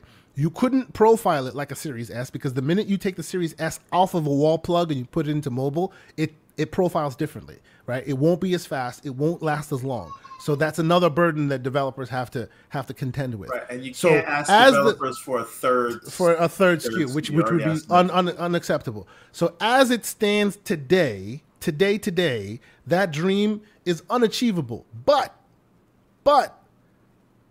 if you see back here, that is a Oculus Quest 2. It has literally a Android phone on your face that plays Android phone-like games, and I'm talking about. Let me say, don't steal my thunder. Oh no, I'm not stealing it. I'm not stealing it. I'm gonna let you go for real. You know, it has that, and it's able to do other things because the company keeps pushing in multiple directions. Right? You can plug it in. You can do so many directions. And when Everborn and I started talking about this, he started telling me what he was thinking about the world of potentially making something like this happen today, and there are some similarities. Go ahead. Okay, so the thing is, I think if you do cloud only today, you're dead in the water. We don't have the 100%. Infrastructure. You cannot sell that to casuals. Not in America. You can sell it to enthusiasts who understand what they're you can sell it to me, but I'm not the majority. Yeah, right. You're not going to get mad at Microsoft if you don't have a proper because I know whose fault it is if it's not connecting. Yes. Right. So you can't sell a cloud only box today. However, I think there's a happy medium where you can support this. And I'm going to take people through where we started and where we ended up. At first, I said the way to do this is have your handheld have it play locally the PC versions of these games, right? Because at that point, you can profile it how you like, and the PC games are already designed to scale based on the hardware, more so than the consoles are, because those are tailored to specific profiles. And you remember what I said to you when you said that? Say it again. Tell the people. I basically said to him that the reason why Valve can get away with that is that they are literally the stadium in which you compete, right? So when they come to you and they say, we're scaling our Steam Deck, here's, we're going to work some magic sauce and Proton in the background to make your game run better, they are more likely to work with you. And even if you don't want to do any of that, they'll put your game on their Steam Deck raw as it is, and then you can tweak it to your own liking. If Microsoft were to ever do similarly, they are a platform holder. They not only are the field, they're also a team. No one would allow them to do that because then the idea would be, they're playing favoritism. So that idea of letting them profile your game for you would not work. I don't think that would work. Steam is also a platform holder, but that's neither here nor there. Yeah, but when was the last time they made a game? Like besides VR, that everybody agrees that it's not a market that anybody else is really going into. That's the reason why they can stay magnanimous and be able to play both sides equally. But continue. But there are issues if you say we're going to have you run the PC versions of the games. Yep. And part of that issue is not every game supports cross progression, and explaining that to your customers is more of a headache than it's worth. And people are going to have a bad experience. This thing dies in the crib. So what we ended up on was the way to do this to support successfully today. Right, today. If you're going to do this today, you may not be able to shrink down the Series S. Nope. But what you could shrink down is an OG Xbox, right? Well, technically, well, hold on. Your Series S is already shrunk down. Well, but continue. Hold on. So this is an Xbox One, right? Mm-hmm. So what you're going to do, you're going to give this thing Steam Deck specs, right? Exactly. And then you are going to use the hypervisor to run all your OG Xbox last gen games. So locally and natively, you get to run all cross-gen games plus all back compat games. All of those can be local, everything that's in Game Pass or not, and you get the benefit of all of the ecosystem, which is cross progression, cross buy, cross all those things that you wouldn't get on the PC side, and you can run basically mobilizing last gen console. Right, but we're still making cross-gen games, so you would still get a steady flow of new games for now. Sure. I mean, look at OG Xbox One, right? You can play Flight Sim today, just cloud-wise, right? I'm coming to that part, right? So now anything that's next-gen only, that's where your xCloud comes in, right? So you have a mobile device that has thousands of games, local, native support, with all the ecosystem benefits and all the new stuff you get. And that's what you could realistically shrink down for something that would work. And maybe not from Microsoft themselves, but from third party, right? You will be getting cross-gen games for the next several years, right? So you will still be getting new games that you can run natively, and anything you can't, that's where your cloud comes in. That's the answer if you want this thing today. I hear you.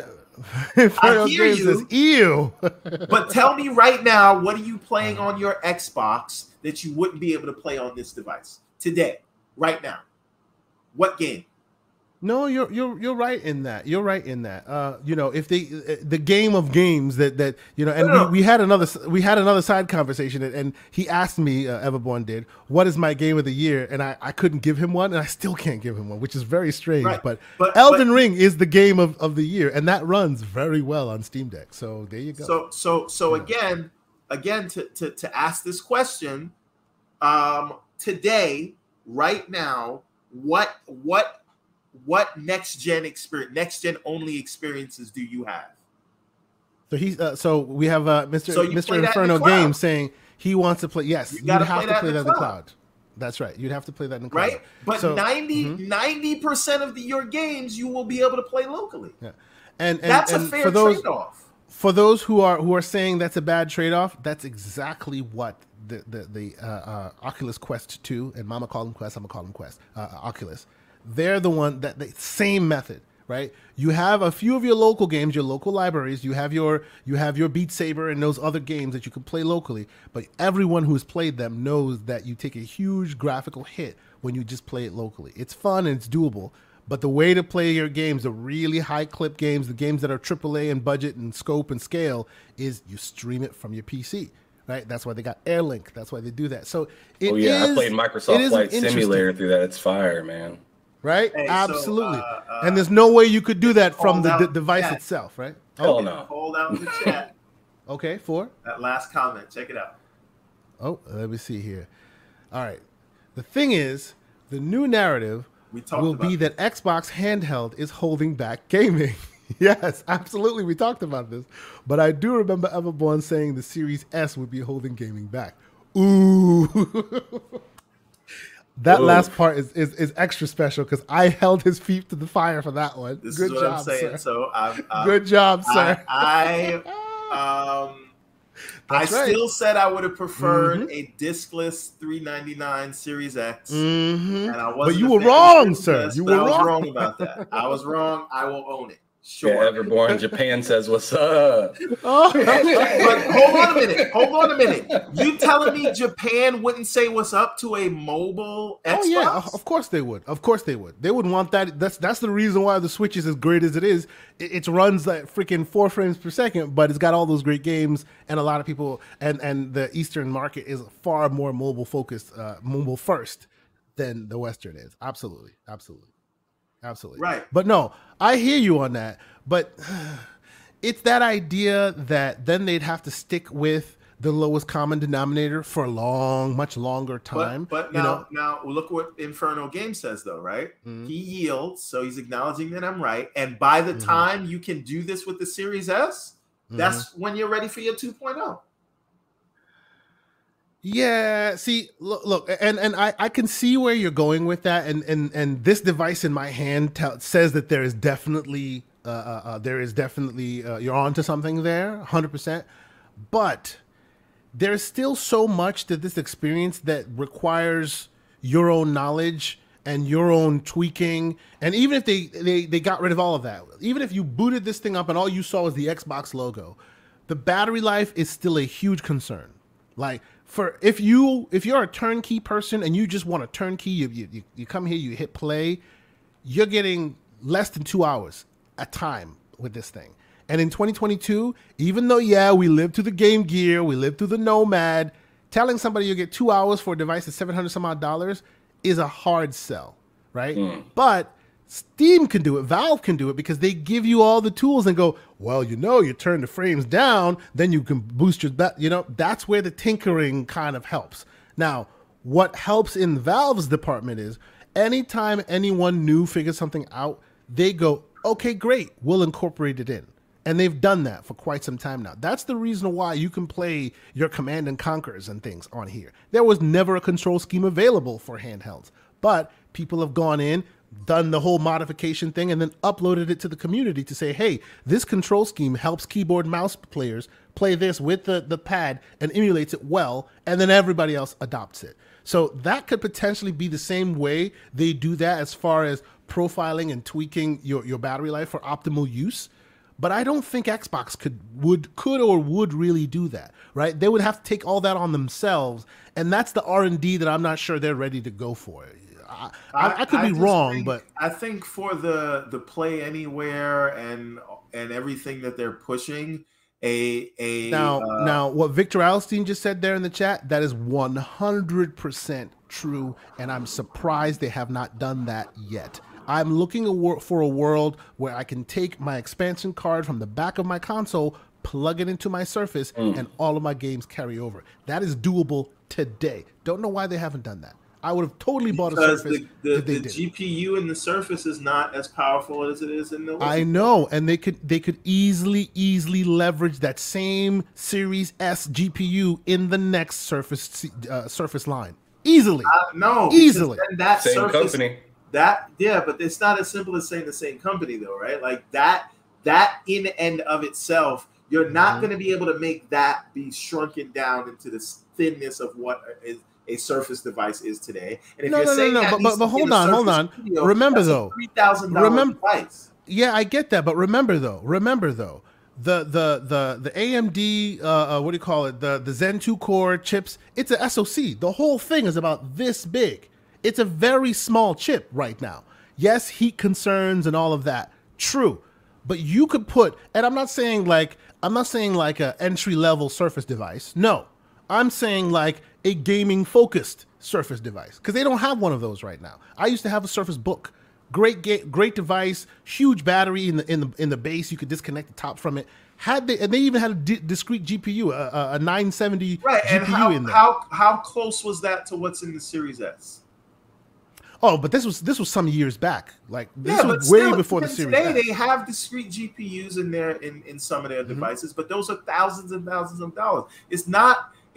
First of all, I don't think they'd be able to hit the Surface level form factor and have what you have in the Series S. For what? Well, like it would be a regular PC. It would be a laptop. I don't think, like, honestly, I think if you were to replace because AMD is working with them on other machines already. And shout out to what's the gentleman's name? He's very good on technology from Microsoft. Brad Sams. He said exactly that a while ago. He wants to see that as well, because form factor is less of a concern in this PC space. Yes, everyone's here about thin and light devices. But if you were to double the thinness of that device and go, hey, by the way, this doubles as an Xbox because it has all the internals of a Series S in it as well, it would fly off shelves and nobody would have any concerns about the size of it. It wouldn't be, and it wouldn't be like a 90s Lenovo either. It would not be a thick boy. It wouldn't. Because every machine now is thin. The problem with that is what they're doing, like this. At the end of the day, the Surface is still a PC. So unless they're going to make like a custom model, because remember, I know they're trying to merge them, but the Xbox and the PC are different ecosystems. Oh yeah, of course. I mean, imagine even though it would be a gaming device, you turn it on. What do you want to? Windows or gaming? You could go gaming, and it would turn into. I think that's going to be too much confusion. That would be nice, but it's too much confusion that I don't think that panels. It's something you could see. It's something you could see Acer or Asus make. You know, they put screens on keyboards and things. You could see them do something like this, and it would work. Is my point. But I do agree with you that it would not be as seamless as you'd want it to be. So some people would probably, you know, not necessarily like it as much. But so okay, let's twist it a little bit. What about PlayStation? They had a great Vita device. And yes, great device. I am sad that it's no longer. Can I just say one thing real quick? Please. Everybody should have a mobile extension, right? Your gaming should go with you everywhere. So whether it is on your PC with crossplay, and then take it with you on the go for mobile, and then when you don't have any of that, you have a cloud option. I think that is a direction that I would love to see gaming go in, and Nintendo has led a lot of trends, and this should be another one saying, let's blur those lines between handheld and console. And Microsoft and Sony have the technical capabilities to do it. It's just they do business approaches. Yeah. No, I agree with you. And I'll be right back on that note. Oh, no worries, absolutely. So here's a quick note. Everyone's idol Goro says, if battery tech breakthroughs match the smaller, more efficient APUs, it may be possible to get a portable series. You're absolutely 100% correct. That is one thing that I've been looking forward to seeing, breakthrough in battery technology. And, you know, we heard I had hope when we started hearing Tesla was using lithium ion batteries. You can't just keep throwing more batteries at the solution. So you'd think that would mean that they would innovate and they would optimize. But what have they been doing? They've been just putting more batteries.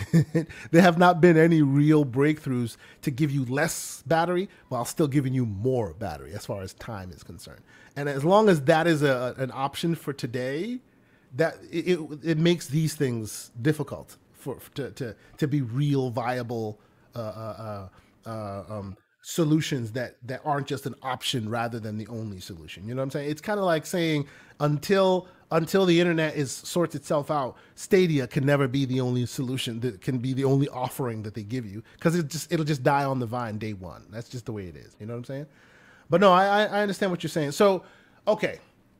So about the Vita specifically, do we see a world, and I'll throw that to you, Ham Solo. Do you see a world where they take another stab at that? Because people really seem to want that. I hear it all the time. I'm a diehard Vita fan. I love the Vita. Yeah, it wasn't the dream they wanted, that they were trying to peddle, right? They kept saying it was like it's a full PlayStation. No, it wasn't, right? Yeah. By the way, you're playing Uncharted. There's an amazing Uncharted game on Vita that will never leave anywhere but the Vita, because they haven't ported it anywhere else. So, you know, they were able to make great experiences that were able to then be played elsewhere. The Vita TV was a thing that was a little set-top box. I actually have one of those upstairs. Little set-top box that then you could then take your Vita games and play it on the screen. But even that didn't get where they wanted it to go. Do you see a world where they see the success of Steam Deck? They see maybe Microsoft, like the world we live in, where Microsoft puts an app on this thing and they make sure that Proton is working, and now Microsoft is succeeding here. Obviously, you have Nintendo succeeding with their handheld. Do you see PlayStation going, we'll be back. Let's get another Vita going?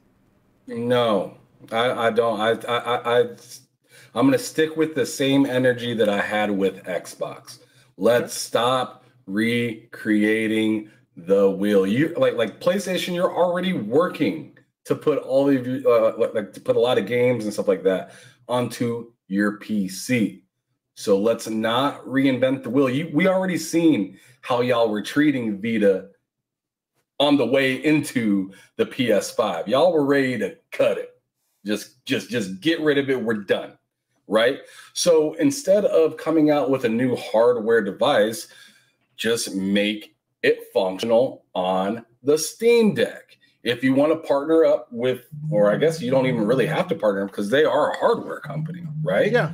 So I mean, they are more than capable of making that. But from what it seems to me, they're trying to, save money just like any other company. They ain't trying to spend money in unnecessary directions. They probably don't even need to partner with Steam Deck. I mean, look at that. Like, they released God of War into Steam. God of War runs on Steam Deck. They released Horizon for Zero Dawn onto Steam some years back. It runs great on Steam Deck. You just make sure that when you're porting your thing... Exactly. So what's the point of making a new Vita when you already have games that run on the Steam Deck? Like I understand people, and a lot of people are really, they get comfortable with their specific platform or their specific company that they want to follow. But I can guarantee you, just like Xbox fans, if you say, hey, you can play it over here though too, they're going to be championing it, but playing it over there as well. And there's nothing wrong with that.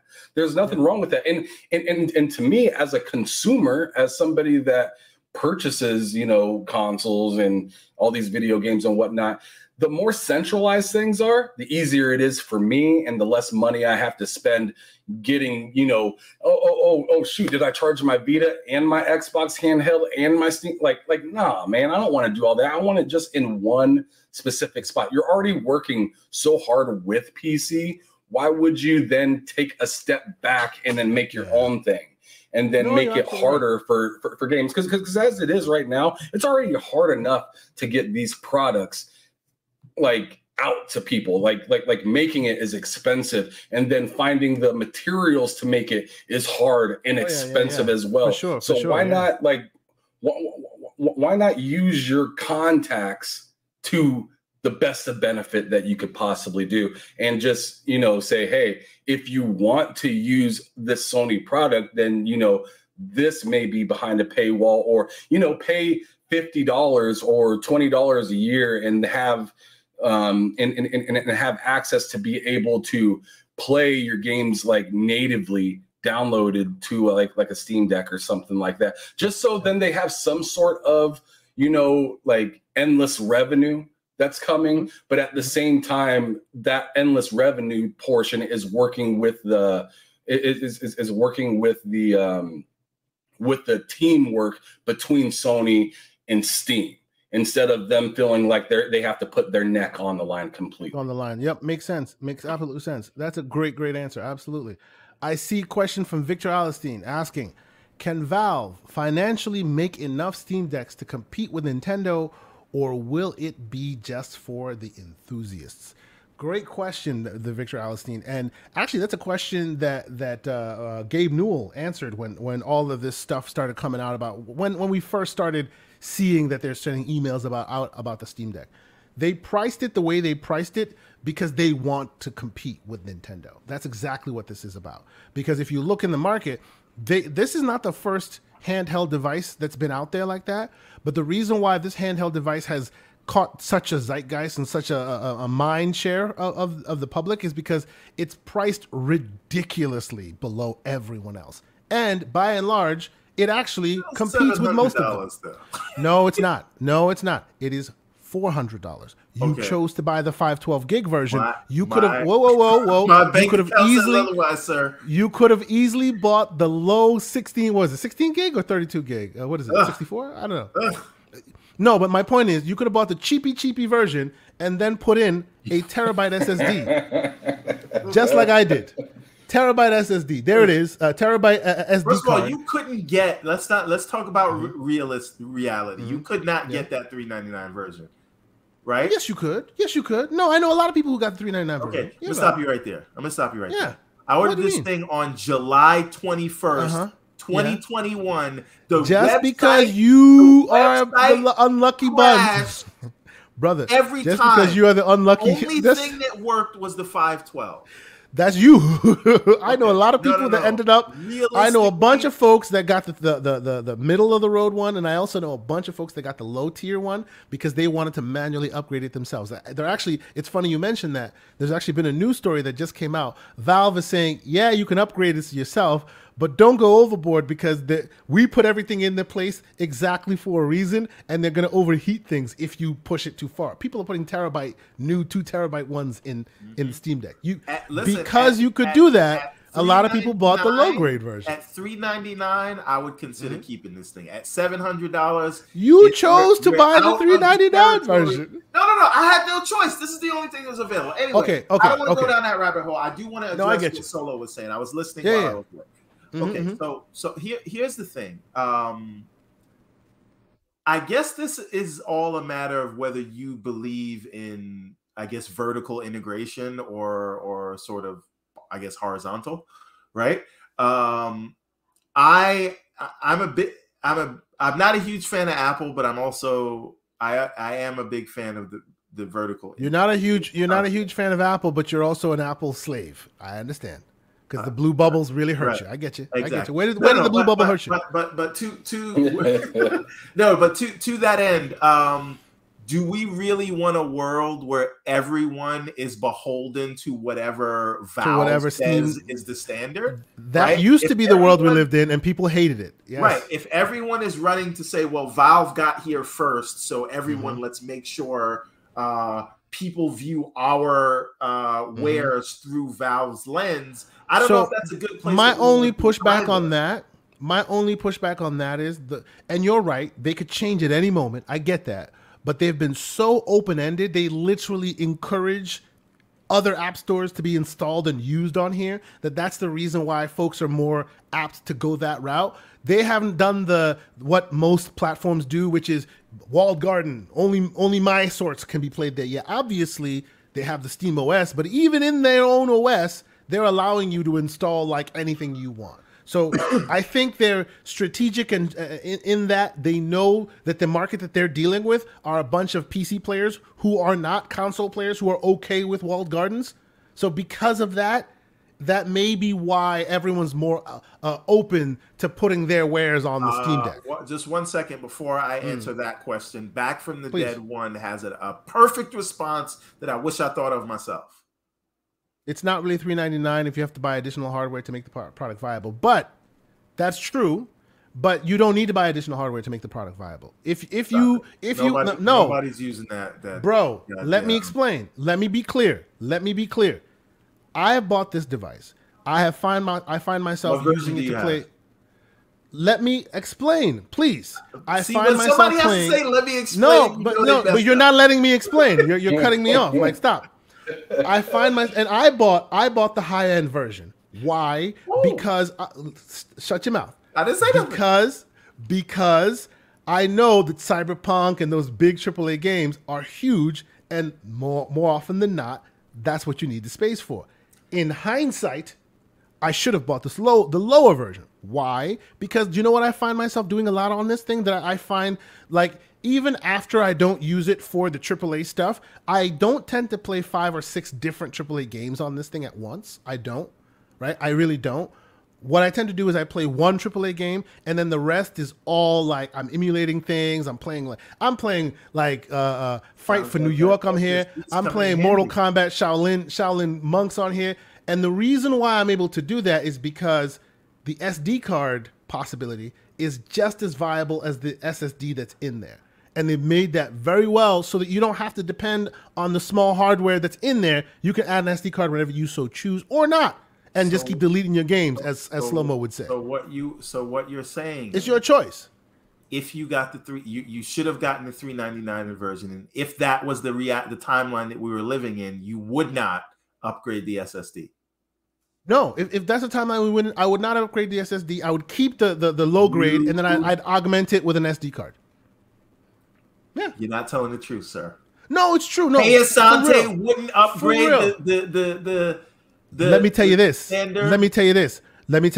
Mechanical drive. My PS5. I have the heatsink cover that I bought for it. Still haven't upgraded the SD card. Still haven't put an SSD in there. But there's already an SSD in there. That's not what. That's but my point is, if I need it, I will do it. But now that I have the device in my hand, I find that extra space was like I thought I would need it. I have not needed it yet because most of my games live on the SD card. right? Because again, I'm emulating in addition to standard playing. So it's a lot of take out the SD card, put the emulation software on it, put it back in. So it's useful for me to have the SD card. You can lie to yourself. I'm not lying. You would put an SSD in that thing, but that is neither here nor there. So I am not lying. Back to you, sir.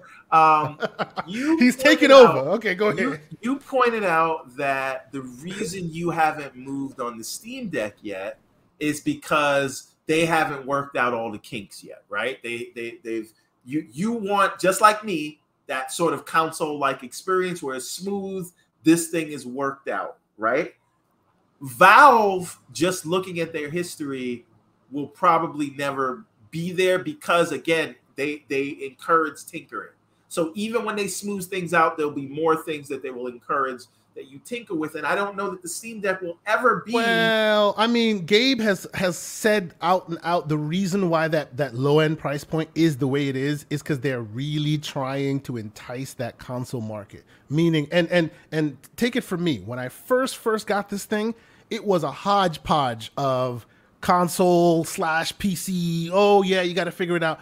A lot of that has been smoothed out. Like, if you want to be, I know nothing, I just want to turn this thing on and hit play, you can do that now. You couldn't really do that in the beginning. You can really do that now, right? Before it was, would you recommend the Steam Deck to your kids? Would you just give it to the kids the way you would give them a Switch? Not today, no. Okay, no. It's not there yet. That's my point. No, but that's the point. It's we already know it's not there yet. But that they've even said that it's not there yet. But they're literally iterating to that console-like. They're never going to get there.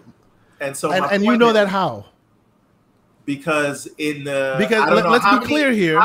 Let's be clear here. The reason why I say that that's different is because you have the Aya Neo, you have the MX Player, all these other comparable devices, right? And I don't know if Mr. Joanna Dark is still in here. He owns some of them.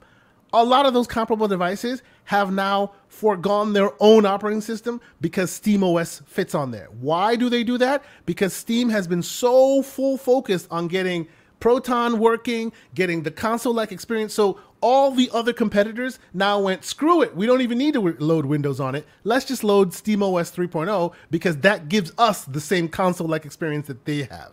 They're pushing towards fighting against Switch. That's what they're doing. They're not there yet. I agree with you. Ladies and gentlemen, Steam Deck is to Kei Asante what Sega is to Everborn.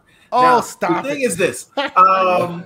Nothing is to Steam Deck like Sega is to Everborn. Come on now. Nothing. The point that I'm making is if you want that sort of turnkey console experience, judging by the history of Valve, they're never going to be there. They may get close enough to where it's almost good enough, but I think you're going to need the Sonys and the Microsofts of the world. Yeah, and I agree with that. But experience. Victor Alistein's point here, Everborn's right. How many kids or teens use Steam? Because that's like asking how many kids have a car. Like you don't.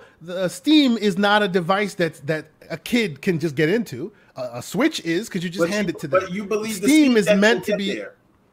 They're trying to get there. They are actively. No. They will, yes. And you know how I know that? Because I've used Steam machines. I've been using Steam since 1990, whatever. Like they've been out since the day they came. I haven't had a Steam account. Since 1990, and they have gone. Whatever, have they? They have gone. See, but this is my point. This is my point. They have gone from we are PC, we don't care. That's who we are. All the way to where they are now, which is they're literally and shout out, you should check out a Gabe Newell interview there. They are literally taking pointers from Nintendo. They're communicating with Nintendo on how to make this more like user friendly for them. They've said that they have internal communications with Nintendo because somebody asked them, have you been talking to my Xbox and have you been talking to other platform holders to see how they do it? And they said, well, we're actually taking more pointers from Nintendo because we're trying to get the UI and the experience to be more palatable for the consumers. I'm not saying they're there today. I'm not saying that. But I'm saying a company with a market cap of almost $100 billion, which Valve is, and unlike any other company, they are no beholden to any shareholders or any of that. It is Gabe's baby, and they are full force in we want this market. I think they're going to get there. When will they get there? Will they get there with Steam Deck 2.0? I don't know. But they're definitely moving in that direction. Steam Deck 15.0. But the thing is this. I think that the Steam Deck is a vehicle into the Steam ecosystem where that's what they want. Hold on a minute. We'll make this as casual as possible so that we can baby you into all the bells and whistles and customizations that is absolutely. It's not the other way around. They're not. I think they're doing both. Dumbing things down. I think they're doing both. This to get people to. This is the thing. You can't say that because you haven't had one in your hand. They are dumbing things down. 100%. They are. They are dumbing things down. That's not what I mean by they're dumbing. I'm not. I am saying their end game is not to dumb the Steam ecosystem down. The end game is not to turn Steam into consoles. Yes, but in order to bring more casuals in, you must bring it to a level that's understandable to casuals. So they're dumbing things down. That's what in the Steam Deck, but it's not. It's never going to be. Again, if your goal is to casualize everything, then the kinks will be smoothed out. But if your goal is to basically educate everyone and have a nice starting point, then we're never going to get to that turnkey point where. And I hear your distinction. I definitely hear your distinction on it. But from what I can see, it looks like they're doing both at the same time. Yes, they are educating consumers because they're educating you on, hey, the refresh rate matters to you because if you dumb it down a bit, you'll get more battery. They're educating you that way, but they're also dumbing things down by not making you responsible for tweaking the settings to get it to optimized levels. It comes profiled for that from jump, and that's from the console market. That's what they took from consoles. You know what I'm saying? So it's like they're doing both sides of the house at the same time to see which one will get there. You know too much for your own good, and you're thinking that this is a viable product for the public when it is in fact not. It's a perfect product for you. And I think that you have been shafted by Mr. Joanna Dark and by Slow-Mo. He was scheduled to be on the review show and he didn't show up because he was afraid of all the slander. So now he's on the other side. When, sir, have I ever shied away from slander? I breathe it. On Tuesday you did. On Tuesday you did. Definitely. And my question is, did you listen to the show? Because there was a lot of slander for you on that show, boy. Speaking my name and I show up. But no. I do hear you. I do hear you. They have a lot of kinks to work out if they will ever even touch the console market even closely. But more than ever, I think they are laser focused on that goal. Will they get there? I seem to think they will. Because they're making very good moves right now to get there. Somebody say slander, indeed. But we shall see. You know, I honestly think that this is an interesting time for us to be in gaming. I think it's a very interesting time for handhelds in general, right? I do agree with you guys that specifically on PlayStation, I don't see a world where they get back into it, especially now that they got their third chair would now be PSVR 2, right? So what world do you have where you have two SKUs for PlayStation and PSVR 2 and a handheld device? That would be I'll tell you the world. Much. I'll tell you the world where you're able to shrink down the PS4 and you're already supporting cross-gen games for the next 6 years. You know, it's interesting you say that. Those mobile sales, and you look at how you say that PS5 is selling in Japan. Maybe the way you get them is by having a device tailored to that market. It's interesting you say that because what you said about potentially last gen Xbox being a viable product, that's even more viable for PS4 because the difference between Xbox last gen and Xbox Now, and the difference between PlayStation last gen and PlayStation Now, and by PlayStation Now I don't mean the service, I mean the PlayStation as in today, PS5 and 4, is Xbox changed their development environment. They definitely did. They changed the development environment. So right now, people are still using the hybrid development environment they did, but for next gen Xbox only games, there's the GDK, which is something that only the next gen can use. On PlayStation, they're still using the exact same PlayStation 4 environment, just with the PS5 tools added to the mix. So presumably in your world, in that world of, hey, let's make a last gen console a handheld, they could far more easily do that on the PlayStation side than they could on the Xbox side. Because then they'd have to keep using their old development environment that they want to get rid of, whereas PlayStation's actually just continuing to use that same one. So that is very interesting. I didn't think of that. That's actually pretty good. That's pretty good. But okay.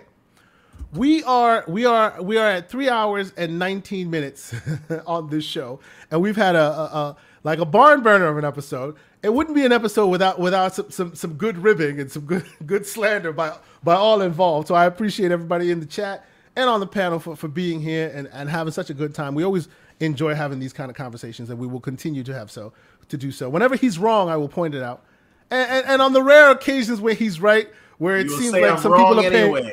No, hey. When Microsoft came out and showed us that the calendar year 2022, they had nothing, what did I do? I let you get horrible on this show. I let you walk around, strut around with your pimp hat, you know, baby powder slapping everybody you saw. I let you do that. So when you're right, you're right. You're not gonna want to see me when they announce the Starfield date after the closing of the Activision deal. Two things that are completely separate from each other, but they're gonna somehow tie it together. They're gonna somehow put it together because they've been doing that all along. 3D chess, or actually 4D chess. I'm sorry, but yes, be unbearable. Let us round down the bottom of this episode, and I want to thank Ham Solo 05 Gaming so much. Thank you, sir, for joining us, for dealing with the slander. See, on your show, you're very even keeled. You're talking to people like John Linneman, being all nice, and tell us about how you started in all this. Here we go for the slander, and we fight sometimes, but it's all in good fun because we enjoy the back and forth. We enjoy the back and forth. So tell the fine people where they can find you this week. What's up next for your channel? What can we expect from you? So it's funny that you mentioned that I'm, very even and whatnot on the shows on Tuesday and Thursday, but you ain't seen my shows on Friday, I'm guessing, with Loke and Cozy, because the slander be flying. And it is one of those fun, goofy shows where anybody on the panel can be at the hot seat at any moment, right? Anybody can get it. That's good. Yeah, anybody can get it. Absolutely. But yeah, Ham Solo 05 Gaming is where you can find me on Twitter. And on YouTube, you can find me at TSWS Gaming. Go there, subscribe. I always have dope, different individuals from gaming Tuesdays and Thursdays on a show called Behind Them Sticks. This coming Monday, I have John, or not John, excuse me. I already talked about John.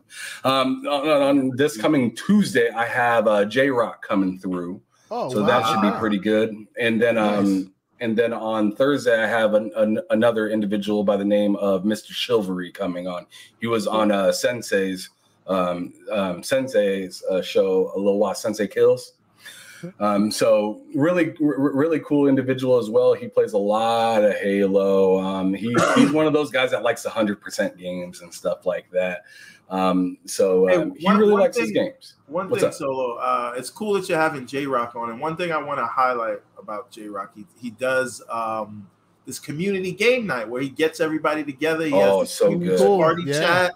And usually they're playing Halo, but there's other games in there sometimes. And I think we need to do more of that, man. Like, I know we do a lot of fighting on Twitter, but like community game. Not me, because I don't like people. I was about to say, Everborn, I hear you, but you ain't going to be there. So what you trying to say?